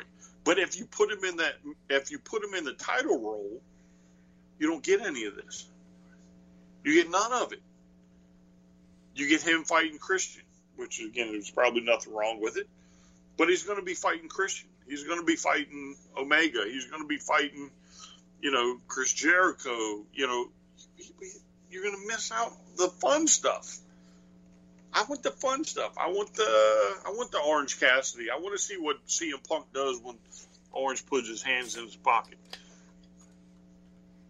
I will say this, as a correction to a couple minutes ago, Charlotte Flair looks fine now. It must have just been her makeup on the way down the aisle. Looks okay. Yeah. Well, I think they do have their own makeup. Their own makeup. Not department, like their own makeup. Like, I think, who was it said that? Somebody recently said that, they have their own makeup. So they have just been the way the lighting hit it, because she didn't look good at all. And I'm not trying to make fun of her. I'm just saying she didn't look well. And then, seeing her now, she looks about normal, so that's good. But yeah, now getting back to what we were talking about. So yeah, I'm eagerly looking forward to CM Punk being AEW champion, right? But I'm also looking forward to Adam Page being AEW World Champion. Right. I'm looking forward to a New Japan invasion, maybe. Right? Because we had Tanahashi in the works, and hopefully once the COVID thing gets ironed out a little bit more, we're going to have Mox versus Tanahashi, which is going to put us, bring more of them in. God, how cool! CM Punk versus Naito, CM Punk versus Okada, CM Punk versus Tanahashi, Kenta. I mean, the list goes on and on and on. That's why, to me, right now, I don't need CM Punk to be world champ. I need CM Punk to be just everywhere. I just need him to be consistent, stick around, have great matches, wait your turn, because he'll get it. Yes. And it'll happen when it's right. And I agree with you. When it does, it's going to be a great moment. Right. But in the meantime, I want all the magic that comes that's going to help build that title.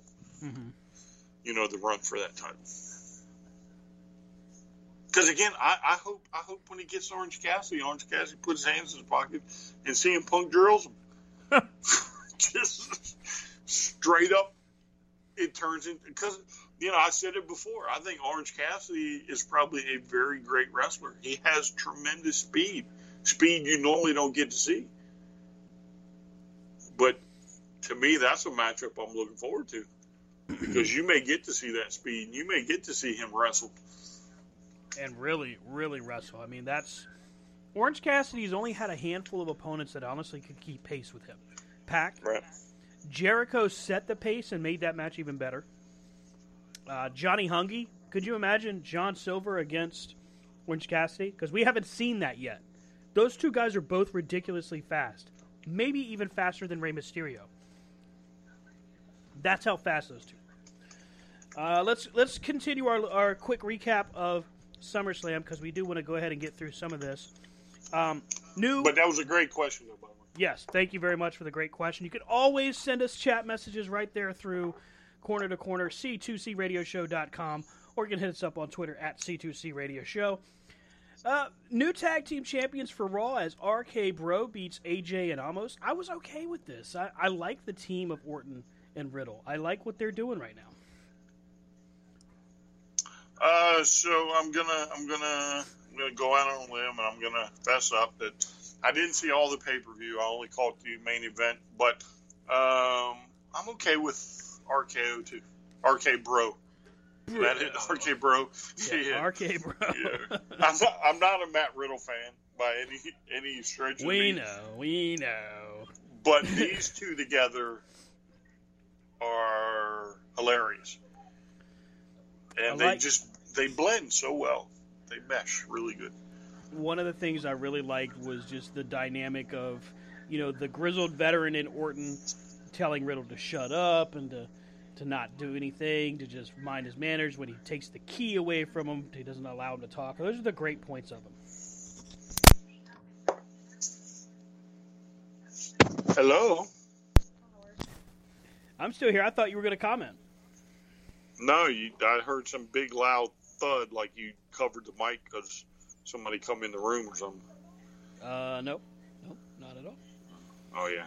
Maybe I had to call. You got in trouble. Yeah, I know. I didn't get in trouble. I want to identify something that's completely unrelated. Probably my best figure purchase, of all time, is my Luchasaurus figure. Oh, yeah? Looks amazing. Cool. All right, well, we're not talking about I know. Stupid Luchasaurus right now. I just happen to be looking up. Don't you call him stupid. You're stupid. I call him stupid. Stupid Luchasaurus. You're stupid. There's a lot of feedback. You hit the mic too hard when you covered it. Sorry. Is that better? That's better. Okay. All right. My apologies, ladies and gentlemen. So let's see here.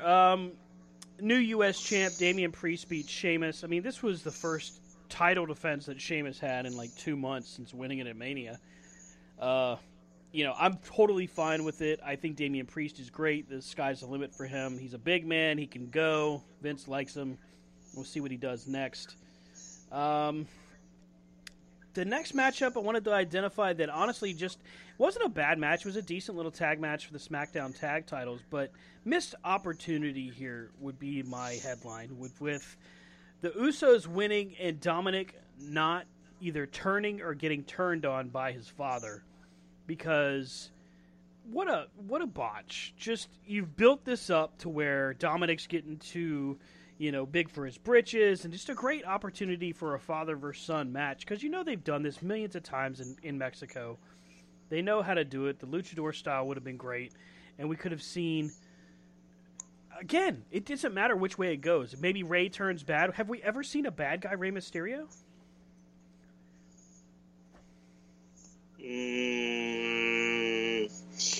I'm sure somewhere along the way. But again, it was probably more gray than... Well, I was going to say, maybe the Filthy Animals, and that definitely was gray. Yeah. WCW. Yeah. I mean, I think there might have been a little gray area somewhere along the way. So, from a missed opportunity to just a what? What just happened? After the tag title match ends, and Tiffany Haddish, who was supposed to be the host for SummerSlam, there's this crappy interview that she does with Damian Priest, calling him the national champion. Last I heard, WWE didn't have one of those. We get to the SmackDown Women's title. The first of 2 returns to WWE that happened Saturday night. Bianca Belair, scheduled to defend the title against Sasha Banks. Now, all week long, there was a lot of rumor, a lot of headlines saying Sasha will not be there. Sasha Banks even posted on, I think, Instagram that she was out filming a movie.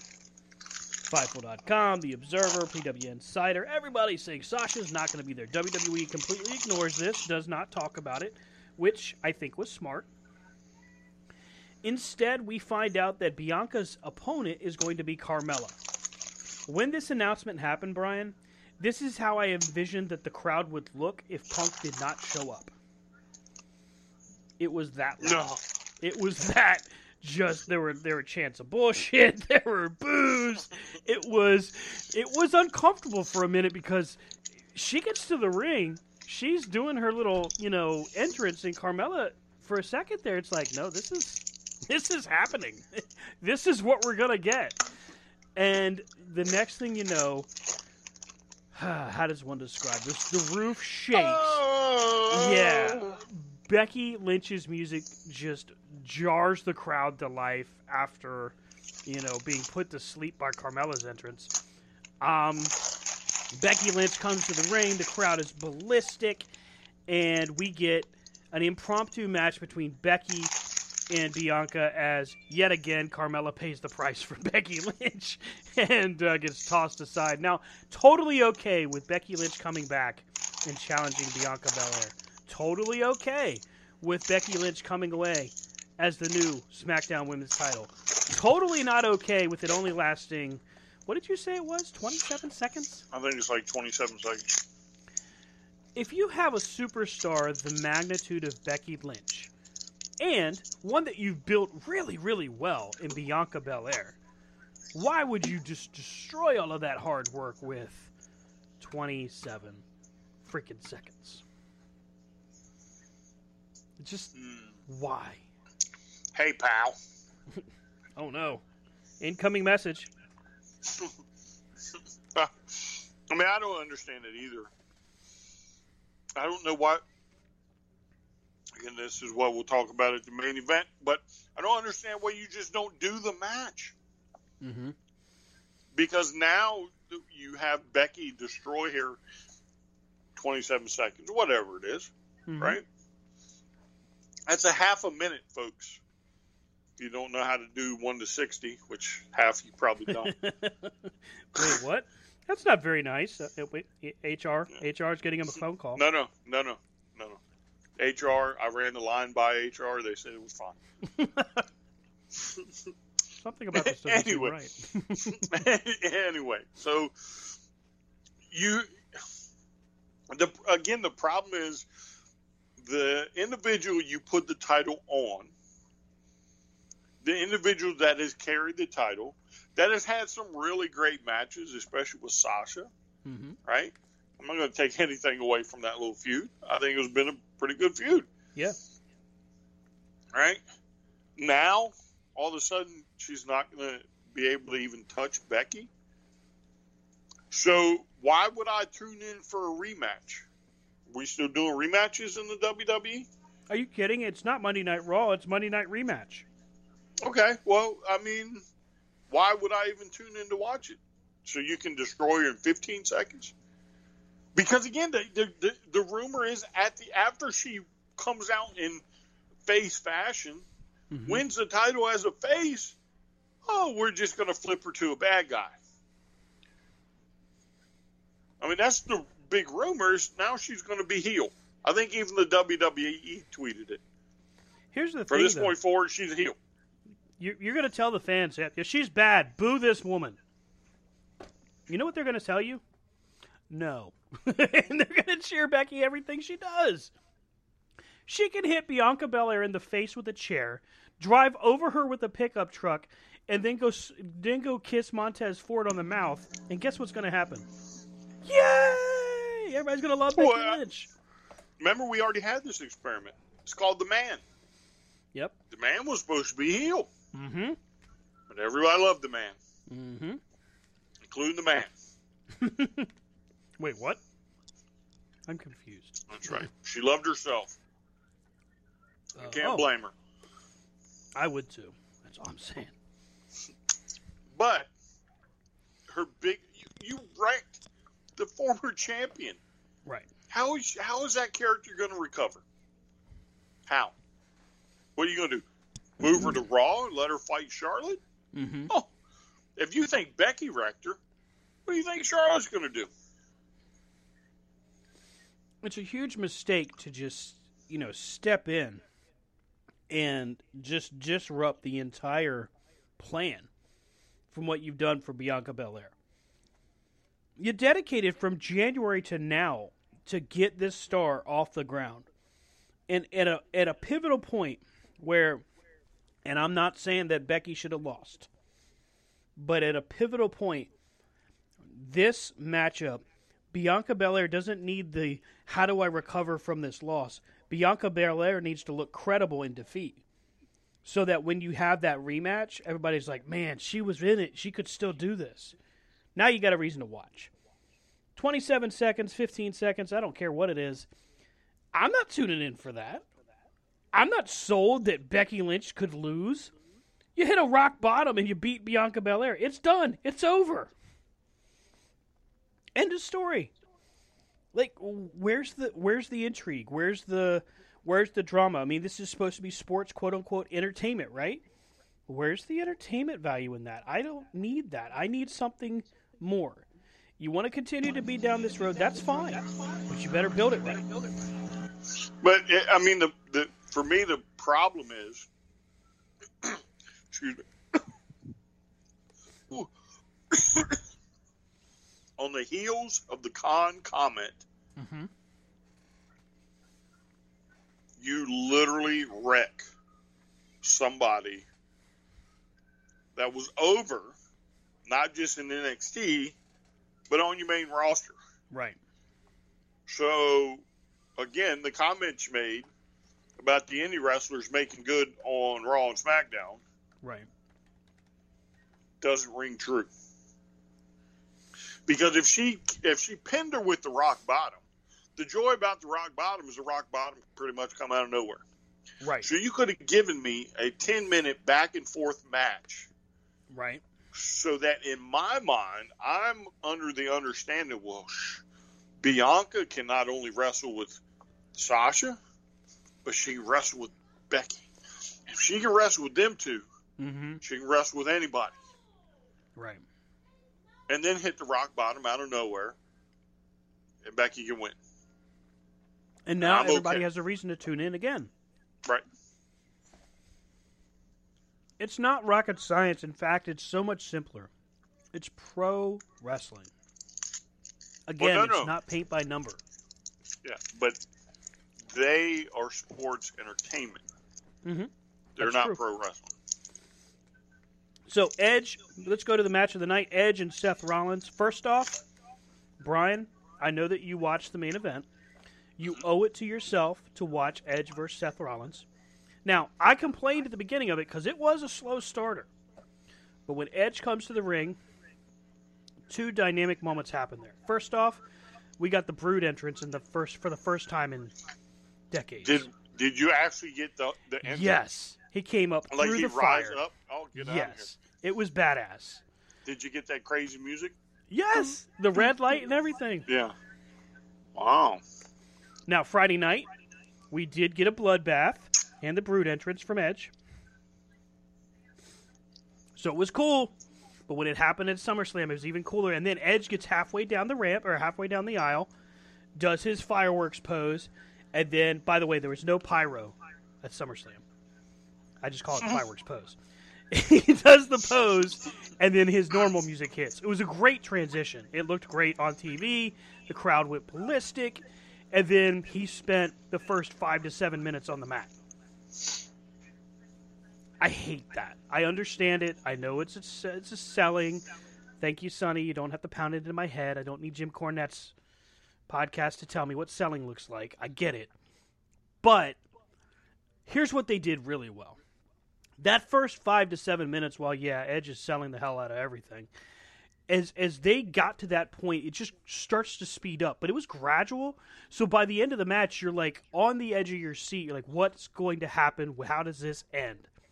But thankfully, Edge comes out ahead, because I was wondering how many more times is Edge going to lose in his return? You know, because Seth loses nothing from losing to a legend like Edge. Edge loses everything by losing yet again in a major matchup kind of perspective. So it was good to see him come away with the victory. I think this was the match of the night. I won't say moment of the night, but I think it was match of the night.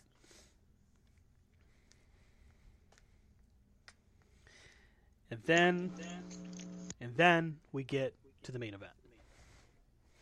Yeah, I know I'm skipping over a lot of parts. I know I'm kind of glancing over. And no, I don't want to talk about the Raw Women's title. Wrong person won. period. Lashley and Goldberg. Charlotte. Horrible match. Goldberg damn near killed Lashley. Again? He goes... So Lashley, for some stupid reason, decides I'm going to the top rope. I can count on one hand how many times I've seen Lashley go to the top, for the record. So, Goldberg gets to the corner, does an over-the-shoulder throw, kind of like a gorilla press throw. You know, the old bump that Flair usually takes. And the way that he tosses Lashley, had he not rotated his body, could have gotten his neck broken and died. That's how close it was. In the midst of wrestling with Lashley, and I'll say this, at the beginning of the matchup between the two of them, it was fair. Not great, but it was fair. Goldberg takes a step and just jars his knee. Something was immediately wrong. He gets back into it. You can see he's walking it off, and he seemed okay. But that's where everything just goes awry. You get the botch spot where he almost kills Lashley. Then in the corner where he's getting ready for the spear, MVP hits him in the back of the leg with his cane while the ref's back was turned. Well, he doesn't recognize or do anything at first. And then suddenly he realizes that he got hit with the cane, and you see him visibly look to MVP like, did I just miss it? And then MVP's just kind of like, yeah. He starts to sell it, grabbing his leg.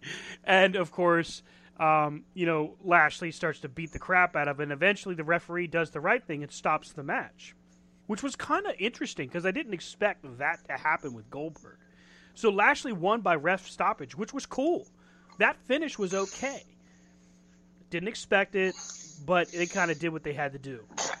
End of the match really blew, though, because after they do that, then Lashley and MVP take a chair and they start wailing away on Goldberg.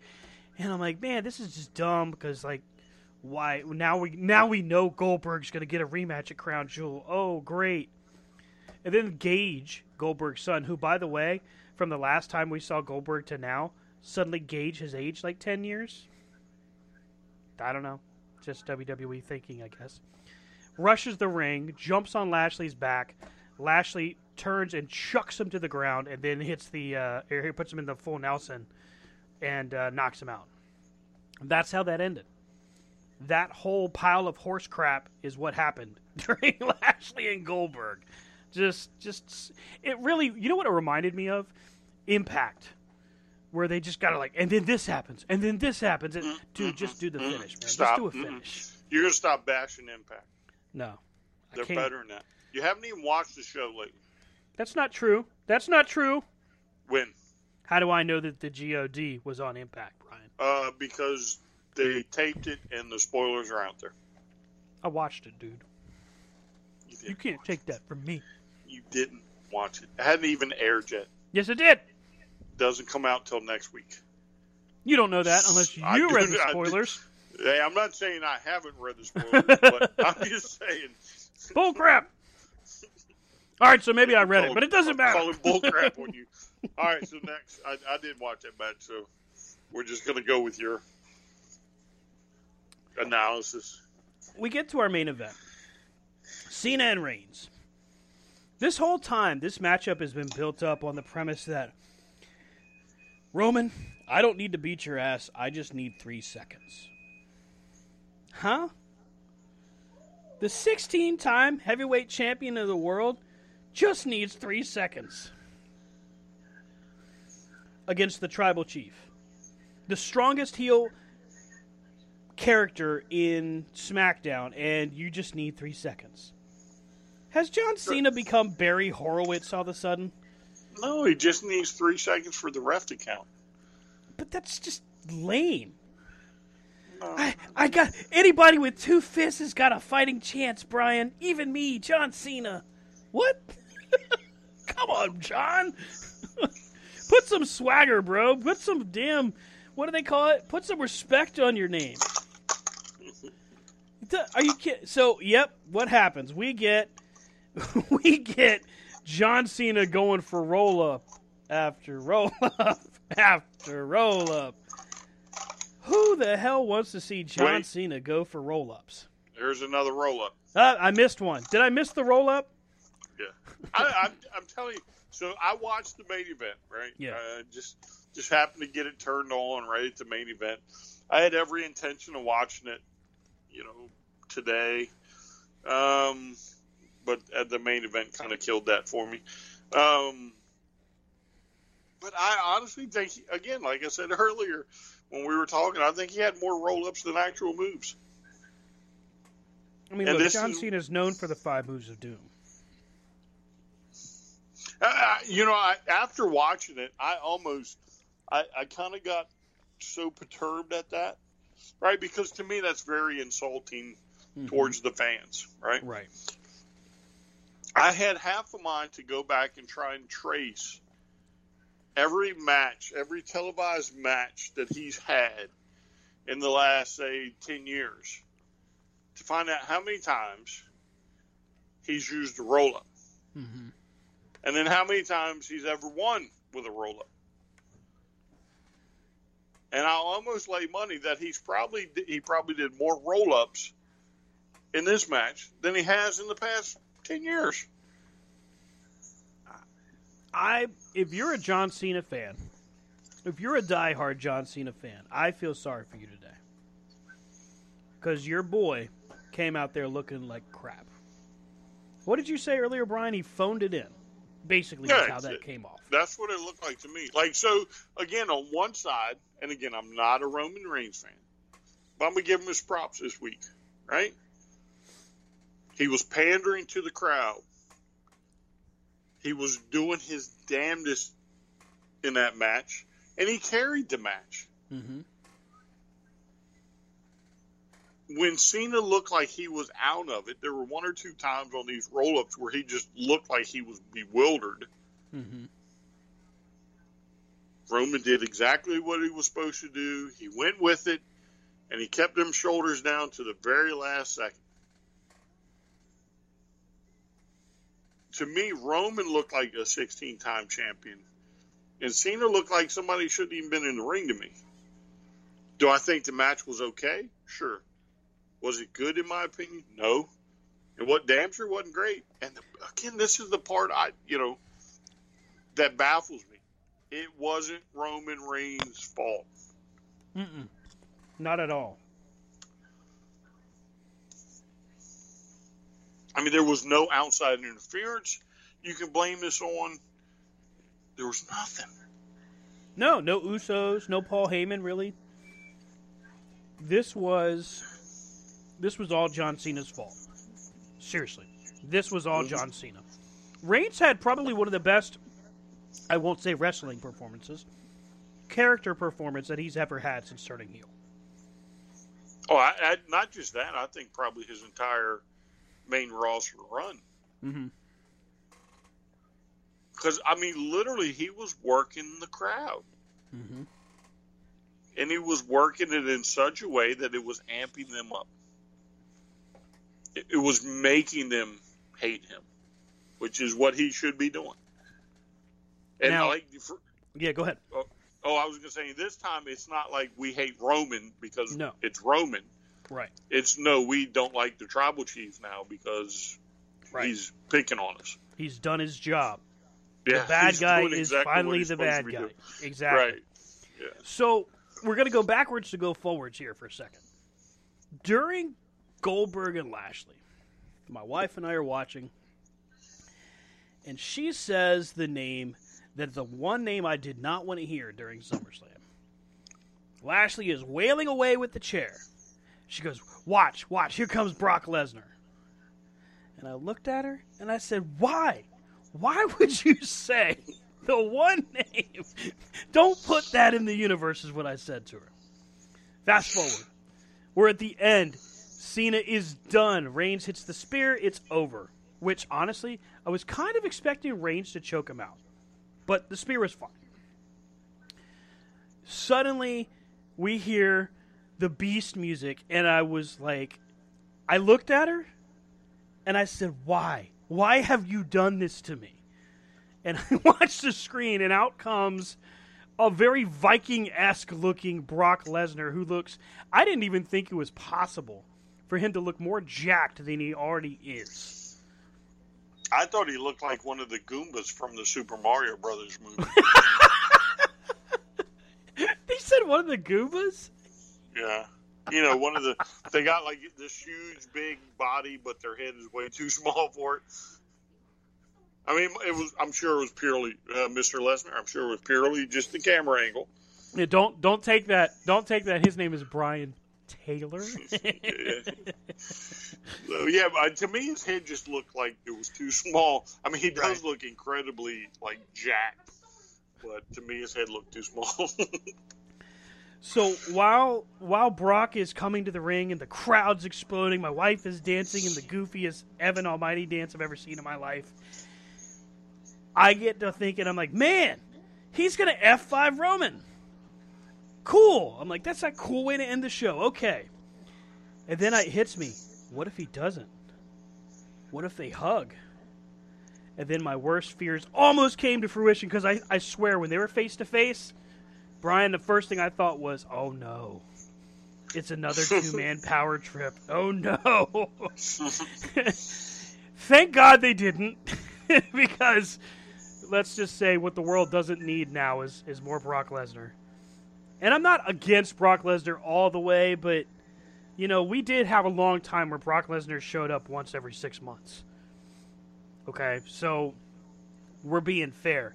But somebody posted on Twitter, Brian, that it was like somebody had the Dean Ambrose Pokemon and evolved it to become Brock Lesnar. Because he had like the Dean Ambrose look. Wow, Brian didn't like that joke. Yep, Twitter, you failed again. You failed me again, Twitter. This is all on you. Don't blame Twitter. Damn you. Damn you. But exciting way to end the show. And you know what we didn't get to see that he actually did after the show goes off the air? He F5 John Cena. Would you have been okay if he had F5 John Cena on the show? Oh, no, because to me that would have put them in, like, cahoots. Ah, okay. You know what I'm saying? Yes. Because it would have been just like, your worst fear. Exactly. Another two-man power trip. But again, part of my problem with Roman is, we've talked about it before. It's how he looks in matches, right? So, again, now he's at just that spot where there's nobody left. Who is left to beat him? 10 years ago, we could have brought The Undertaker out. Right. Undertaker's way too long. 7 years, we could have brought Shawn Michaels. Shawn Michaels is gone. Yep. Triple H is gone. Literally, he's on a show where he has no competition. All right? None. Think about it. After he beats Brock, because let's be real, he's going to beat Brock. Oh, no. Let's take Brock. Let's set him aside for a second, right? Okay. There's nobody on SmackDown.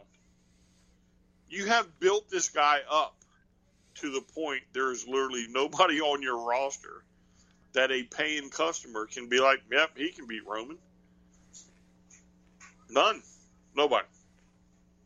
There's nobody on Raw. I mean, the one guy that could have done it, you made him come out and look like a WCW video game character. The Executioner. Yeah, and I think he might have been unlockable. I'm going to have to go back and look in the book. Kratos. There might be a code for him. You know what I'm saying? So, but why not Brock? And that's the only person left on your roster because you've pissed away that many talented people. And maybe this is by design that Roman is on a show where nobody can beat him. Nobody can even come close. Because again, you want to make sure you want to secure your WrestleMania main event. I mean, the rumor and conjecture now is that it won't be Brock Lesnar to beat Roman. It won't be Big E to beat Roman. The rumor right now is that at WrestleMania next year, it's going to be The Rock. Now, I'm not saying that match couldn't be good or entertaining or even plausible, but The Rock? I mean, he's not going to be around for maybe a few months. Yeah, the question is why. And again, to me, that's not a match if I was buying WrestleMania, that I'm going to buy to see. Right, exactly. And I agree with you. I am not. I like The Rock. I like Roman. But to me, if I'm looking at WrestleMania and building that up, there's no victory in having The Rock beating Roman. Like, yeah, you get your moment, but then once The Rock goes back to movies or politics or whatever he decides to do next, you're still stuck with the same sauce. Nothing has changed. You're stuck. Yeah, but I don't think The Rock beats him.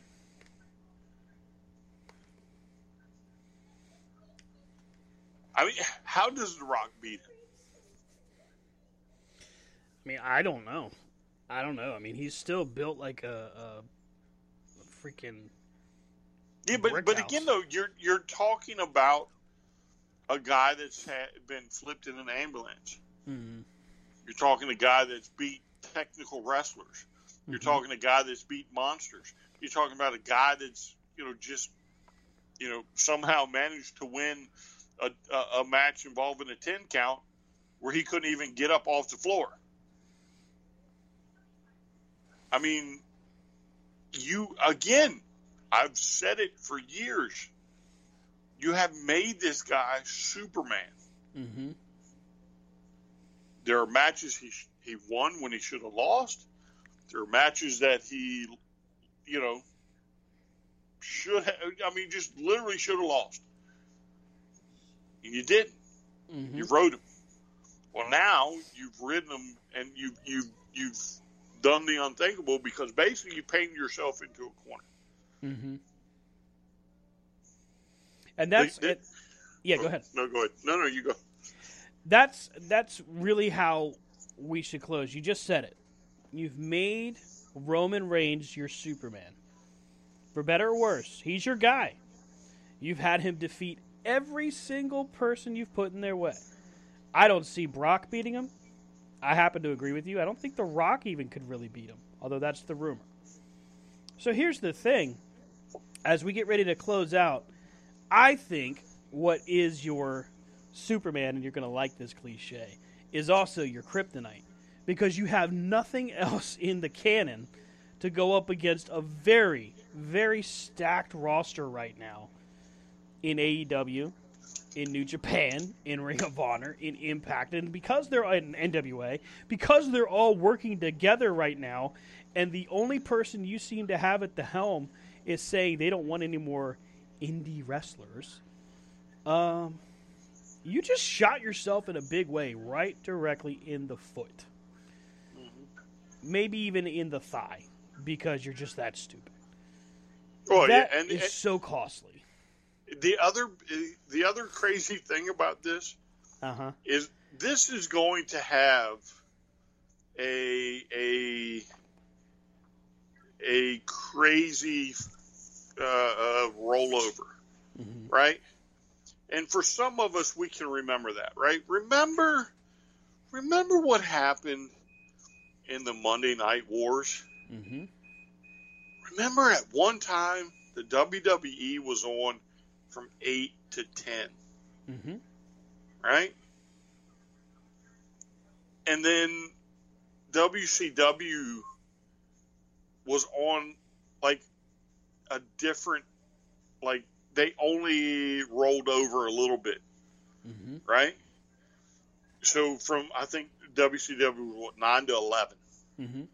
right? So you had an hour of WWE programming, right, unopposed.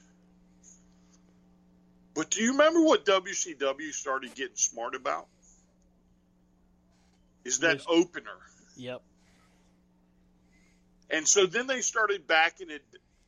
We're going to open. We're going to put our announcers. We're going to have Tony and whoever say, "Hey, we're starting in 5 minutes. This is what we got on tap." Yep.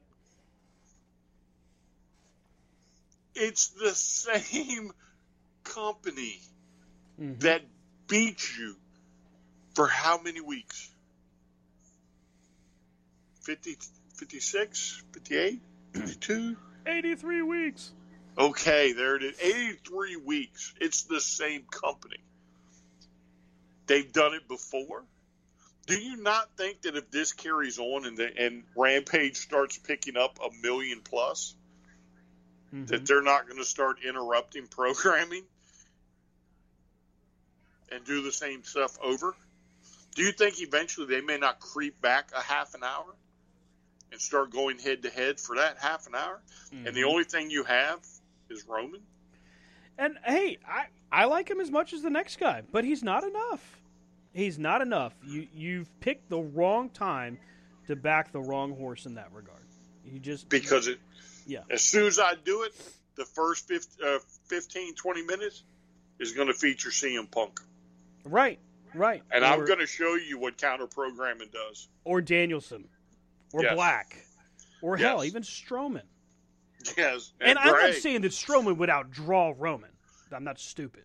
But I also think that the shock value of having Strowman come out and demolish the Dark Order, for example, run right through him in 5 minutes, because he could do it, you're not going to turn that channel because you're going to be like, what the hell just happened? Right. So now Raw or SmackDown, whatever night you decide to do it on, Roman's like, I don't know what to do. And he's going to do whatever they tell him to do because he's a good company man. Yeah, because didn't Rampage beat SmackDown in every category but like one? So they were in the key demographic. It was 0.57 for Rampage and 0.59 for SmackDown, which, in my opinion, I call it a victory just because of the fact that it was an unadvertised, rumored, hey, we might have this guy, you know what I mean? And It just happens to outdraw pretty much everything except for that key demo. So, and 10 o'clock. Yeah, so here's the thing. You're on a Friday night at 10 o'clock, which is really unproven time slot for wrestling. You got a lot of work to do. This wasn't a volley across the bow. This was a cannonball right through your foundation. You better get on it and get hot because you've got limited time. Yeah, and if you don't think they're not going to switch to a better time slot, you're crazy. Oh, yeah. Or expand. Yeah. Expand. Well, I mean, go 9 to 11 on Fridays. Yeah. Yeah, well, I mean, the big thing, this is the big thing. Mm-hmm. Like, even Warner Studios, whatever they're called now. Oh, yeah, Warner Media. Yeah, came out and said, you signed CM Punk, and we will put the might of this company behind him. Time Warner, by the way, was the company responsible for the ultimate demise of World Championship Wrestling. Warner Media could, oddly enough, be responsible for the demise. No. Because they've split. Mm-hmm. Warner has picked up Discovery, or Discovery's bought Warner from AT&T. AT&T holds the rights to this stuff. However, Warner Media is in control. Right. Warner Media will be 100% completely different than AT&T. And again, CM Punk shows it because they came out on the mere whisper and said, hey, if CM Punk is signed, he will have the might of this production company behind him. Wow. That's pretty huge. Yes. That's going to do it for us for this week. Hey, I've got big news before I turn us loose. Coming soon You're pregnant. Corner to Corner Wrestling Radio. We're going to be joined by the folks that are making the brand new mobile wrestling card game called WrestleDeck. Within the next few weeks, I've gotten in contact with their owners through Twitter. They will be joining us for an in-depth discussion about the game, their roster, which includes Ivelisse, Leo Rush, Ace Austin. Got a lot of good, talented folks on board for this. It's going to be an exciting game to check out. Go to Facebook.com/WrestleDeck right now. Check them out. Their roster's available. Brief screenshots as to how the gameplay looks so far. Rachel Ellering signed to their roster as well. A lot of quality folks involved in this game, and I can't wait to talk to him about it. Brian can be found on Twitter at VladDragulC2C. Rob can be followed at Rob Hefner C2C, and I can be found at Stan Grubb everywhere, including Twitter. Catch up with the show at C2C Radio Show on Twitter and Corner to Corner Wrestling and Wrestling Show on Facebook. C2CRadioshow.com for your boys here at C2C. Man, it's an exciting week. I can't wait to see what happens on Wednesday and how they follow up. Yes. It's going to be good. I leave you the same way we came in, with the melodious chants of... Why not just hit the music? Have a great week, everybody. I don't own this music, but I'm playing it. We'll see you next time right here on Corner to Corner. Have a great night and a great week. Mom deserves the best, and there's no better place to shop for Mother's Day than Whole Foods Market. They're your destination for unbeatable savings, from premium gifts to show-stopping flowers and irresistible desserts. Start by saving 33% with Prime on all body care and candles. Then get a 15-stem bunch of tulips for just $9.99 each with Prime. Round out Mom's menu with festive rosé, irresistible berry chantilly cake, and more special treats. Come celebrate Mother's Day at Whole Foods Market.